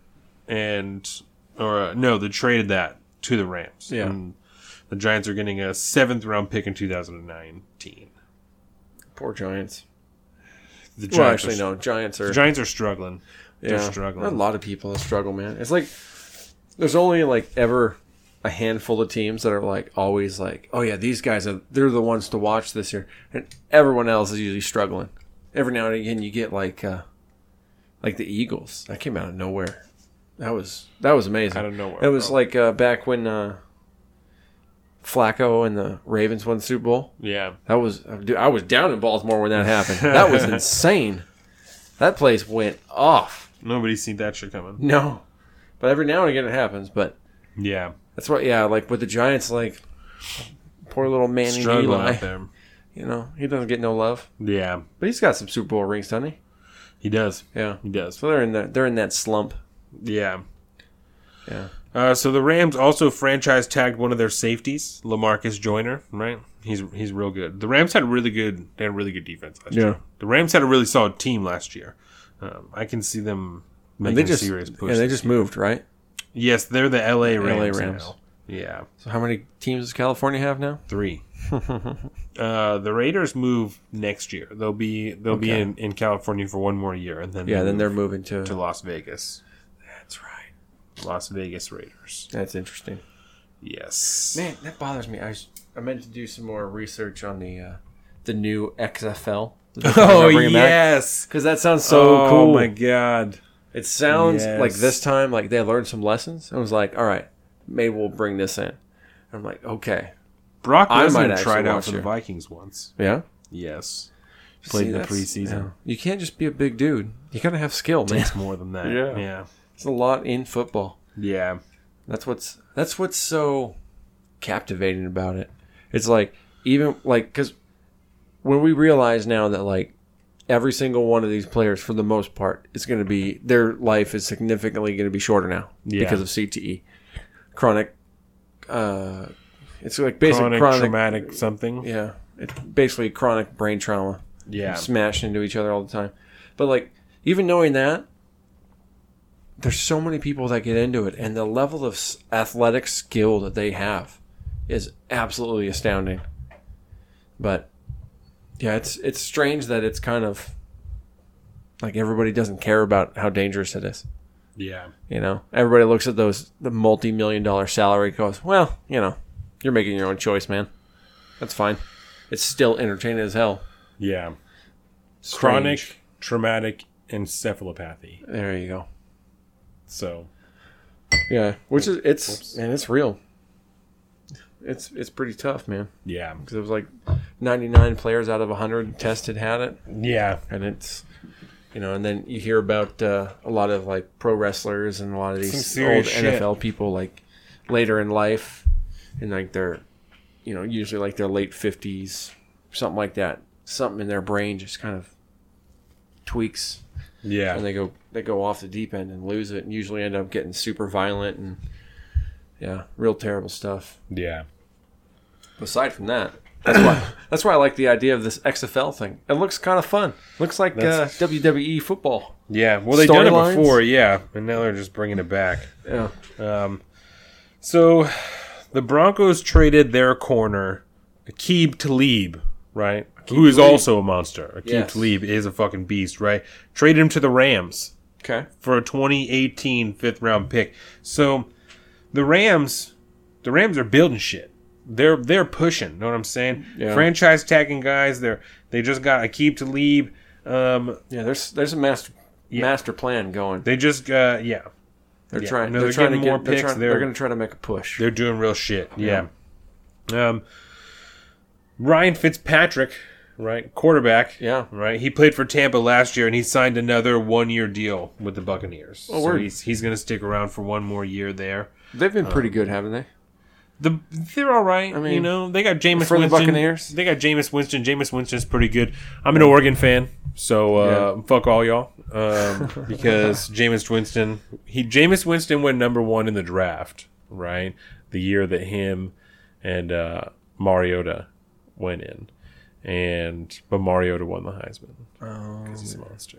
He's a beast. And so the Titans are doing really good. They released DeMarco Murray. They cut DeMarco Murray. Oh, okay. And so that's interesting. He had a tough year last year. It was like super up and down. The year before, he did really great. I used to have him on my fantasy. Yeah, a couple years ago. Last year, he was really up and down. So the Buccaneers, they signed another 1-year deal with Ryan Fitzpatrick. They also signed Mike Evans, right, to another 5-year deal, $82.5 million. He's like the number 2 receiver in the league. That's why you don't see people up in arms about CTE. Because you're getting paid $82 million, bro. 82.5 for 5 years. Yeah.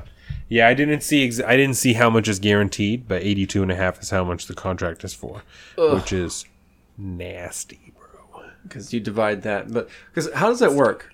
Do they get paid like per game? There's a certain amount guaranteed. Yeah, and I think you get paid every week, like during the season. And so just during the season, you get a check or is that direct deposit? Checks. Yeah. And I guess you could have it either way. Yeah. So that's how they're doing it during the season. And then I think you get paid just during the season, and then you might get paid all year. I don't know exactly how that works. So crazy. Still, it's so much money. Yeah, 82.5. So I'm not sure exactly how much is guaranteed, but so it's probably like 65 or something like that that's guaranteed. And then the rest of it is incentives for if they get to the playoffs, if they get a Super Bowl, if he gets a certain amount of yards or a certain amount of touchdowns. There's always those perks and yeah.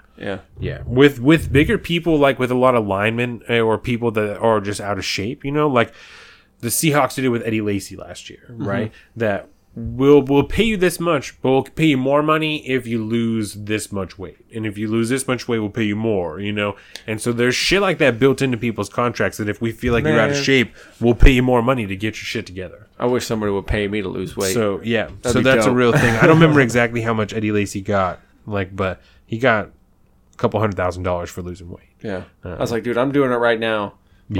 Just on my own. Yeah. Yes, I'll take $1,000. Yeah. If you guys want to pay me $1,000 for losing weight, that's cool. I'll do that. Sign me up. So the Buffalo Bills. Oh, the poor Bills. They signed running back Chris Ivory to a 2-year deal. Chris Ivory played for the Jags last year. And then I think he played for the Jets the year before that. Those are two just outstanding teams, Don. Yes. Well, the Jags were really, really good last year, surprisingly. Oh, for real? Yes. They got a new running back, Leonard Fournette. I believe he was out of LSU, and he is, oh my God, absurd. It's absurd. Yeah. No, they were in the playoffs last year.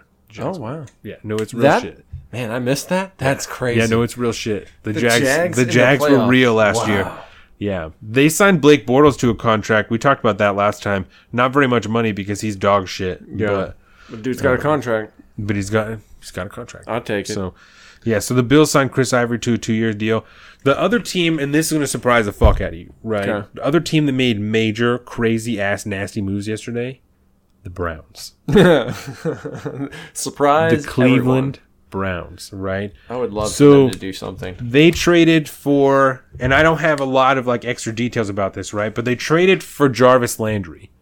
And Jarvis Landry is like, he's a certainly top 10 wide receiver coming out of Miami. Yeah. That they just traded for. So they have Miami a new wide to receiver, Buffalo, right? That poor bastard. Yes. They also just traded for a new quarterback, Tyrod Taylor, from the Bills. So they got Tyrod Taylor, right? So they got a new quarterback. They got a new wide receiver. They also traded for a new defensive tackle, right? Or they traded their defensive tackle to the Patriots. And then they also traded their current quarterback, Deshaun Kaiser, to Green Bay for a new corner, Demarius Randall. And the only thing that was really good about the Browns last year was their defense, right? So they're stacking up their defense a little bit more. They're kind of padding their offense a little bit, getting another wide receiver out there. They had Josh Gordon last year. They had some shit that like actually was kind of working a little bit on offense, right? So they're really trying to they're also making a push to not have only 2 wins or whatever the fuck they had last year because they were dog shit. The Browns are always rough, man. Yep. So that and then the Browns are always tough, and I feel like the Bengals don't get a lot of love neither. Bengals have a rough time. Yeah. You know, the Bengals have got a rough go of it. But yeah, so the Browns made some extensive moves yesterday. And just this week, I mean, that was a lot of shit. You know, this week there's been a lot of fucking moves going on. Well, this is the time, right? It's like the right time. It's free agency. Yeah, the combine just happened, so people are starting to get better ideas of who they want to take, you know, when they're going to take them. The draft is coming up. Mm-hmm. I don't remember what days. We went over that last week. But so there's some real shit that's going on in the NFL. I'm sure that's going to continue big moves for the next couple of weeks. NFL's tough, man, because it doesn't happen all the time. Yeah. But like every couple of years, every few years. Yeah. There seems to be like a year where there's like a lot of moves going on. And it's interesting to watch people just like bounce around. Right. You know, like I remember when Jimmy Graham came to the Seahawks. That was such a like I read that and I was like, "What?" And they're not going to re-sign him. They're not going to re-sign Jimmy Graham, so somebody else is going to pick up Jimmy. Yeah. Poor Jimmy. Man. Yeah. That's my boy. The Hawks are falling apart, bro. Yeah, that's what we do. Yeah. I'm just glad we got that one. So we got it, baby. Did you years in the playoffs? That's all I have for sports. Did you watch any movies or anything this week? Yeah, I did watch a movie. I'm trying to remember what it is now. It was surprisingly good. I remember what it was now. I actually highly enjoyed this movie. Yeah. Arrival. Oh. Yeah. Have you ever seen that? No, but I know what you're talking about. Man, because I'm a huge sci-fi dude. Yes. I love sci-fi movies. I saw that. I was like, oh, dope. I want to see that. Yeah. And everyone was like, oh, dude, that movie's terrible. Terrible, terrible, terrible. That's what I heard. Terrible. I loved that movie. Yep. Well, Jordan and I decided a long time ago you like terrible movies, so I do. I like a lot. You know what's funny? Sure, that's what she's thinking as you're telling us this. Is we're not going to watch that movie. That movie, I think, because I don't know, I didn't know what I expected out of it. I kind of expected like Aliens, right? An alien movie. Yeah. But it's not. Kind of not really. Like it is, but it's not. It's like I don't know. I don't want to get into it, but I really enjoyed it for what it was. Word. I mean, I don't know. Yeah, I don't know. That's weird. I didn't like in the realm of, those kind of like what the F movies. Yeah. What is that one with Ellen Page? Juno? No, not Juno. Inception? She's in Inception, right? She is in Inception. Okay, yeah. I've never seen it. You've never seen it? No, actually, well, I don't want to say that. I've seen it one time. And I was like... How many times have you really seen it, Colin? I've seen it one time. I've seen it one time. I saw it, and I mean, it was a cool movie. I heard everybody like think it's like the greatest movie in the world. And I'm like, not really, man. Like, it's all right. Shutter Island was good. That's totally different. I don't know. I don't want to get on movies right now. So the book is better. The book is book's always better. The book is always better. It's like the Lord of the Rings movies versus the books, dude.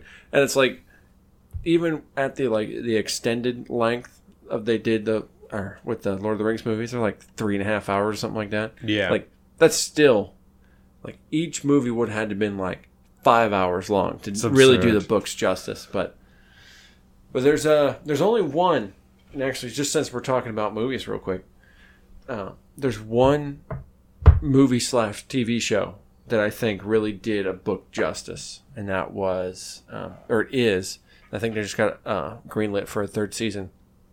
The sci-fi show The Expanse, based off of a book series.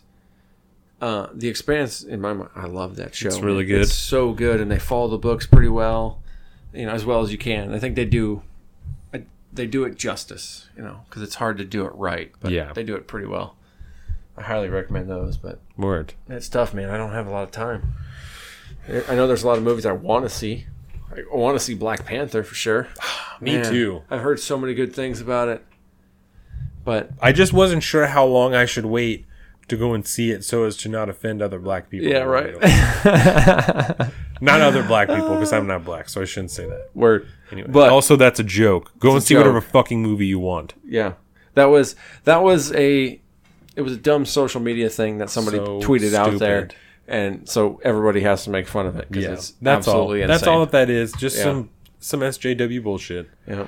We watched the movie Mute, which is a Netflix movie that has Eric Skarsgård in it. Have you ever seen Eric Skarsgård or Alex Skarsgård? That's his name.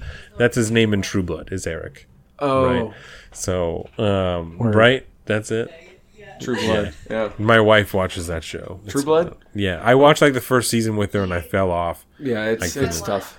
It's tough. It's moved, how you're allowed like a 1, like if you run into any celebrity. Oh yeah. You get like a 1. This is the first time I'm hearing of that. But apparently that's it. So my 1 is like a revolving door, so it works out. So that way, like whatever my hot crush is at the time, it's just a win. I just have to periodically This is it. update. This is the one. Yeah. That's funny. Yeah, right now it's Anna Kendrick. So we watched that. That was pretty good. We also been watching Westwood. Oh yeah, I've heard that's so good. It's pretty good. Man, it's pretty good. I like that actor too. That real gruff, gravelly voice dude. Yeah. He's in the show Showtime did about the book based on the book American Gods by Neil Gaiman. Word. Oh, dude, that's dark. That is so good, but so dark. Yeah. Yeah. So that's what we've been watching. Word. I've been listening to some motherfucking. So this is it. This is it. We're winding down. Yeah. So everybody knows this is how it works.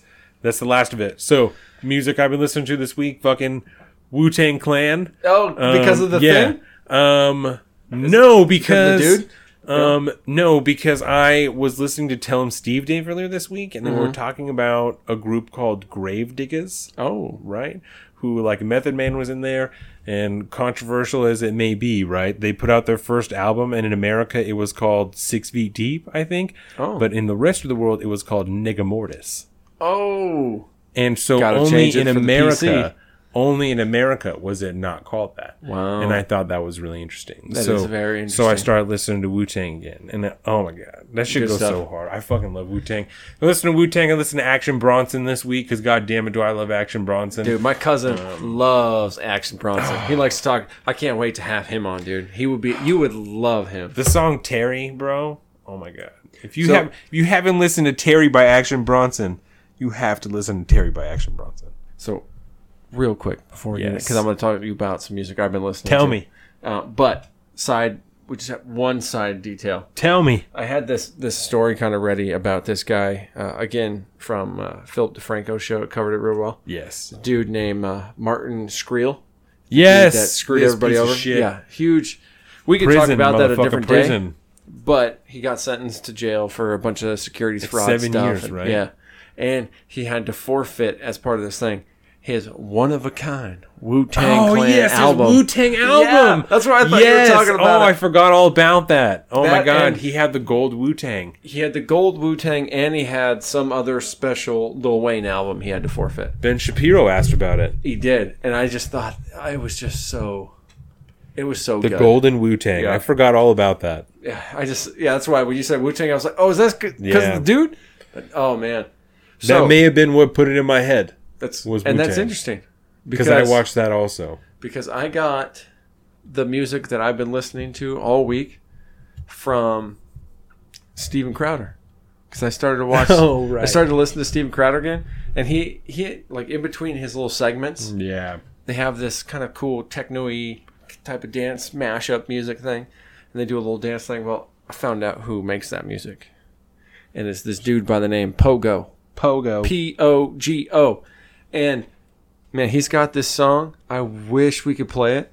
I feel like I got to do the research on what we can and can't play. Like, how long and all that. But yeah, this dude, he makes these cool songs with, like, mashing up little pieces. You got to send people emails and ask them, listen, we got a podcast with no listeners. Do you mind if I play this shit? Yeah.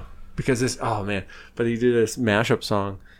And the lyrics that run through it. It's kind of like, you ever seen one of those bad lip sync videos? Yeah. It's kind of like that, except it's just music. It's not a music video. But he cut up like a bunch of like Trump's campaign speeches and rallies and all this stuff. Yeah. And made that into a song.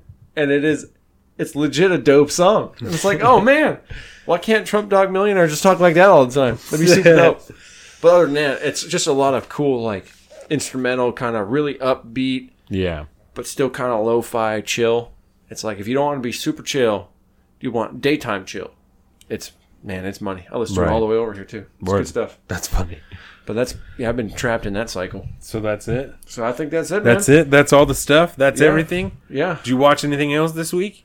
No, just Philip DeFranco and shit like that? That's all I do. That's it. Rooster Teeth. My idol. And Rooster Teeth. Bernie Burns. That's it. So that's it. We're at the end. Episode 4, Saturday, March 10th. It's 4:40 now. I have a feeling, it's really funny, I have a feeling it's going to be like the first legit episode. Because this thing is strong. We're good. Yeah. I'm excited. So, all right. Peace out, everybody. This is it. Until next week. Absolutely. Stay strong. Bye, Felicia.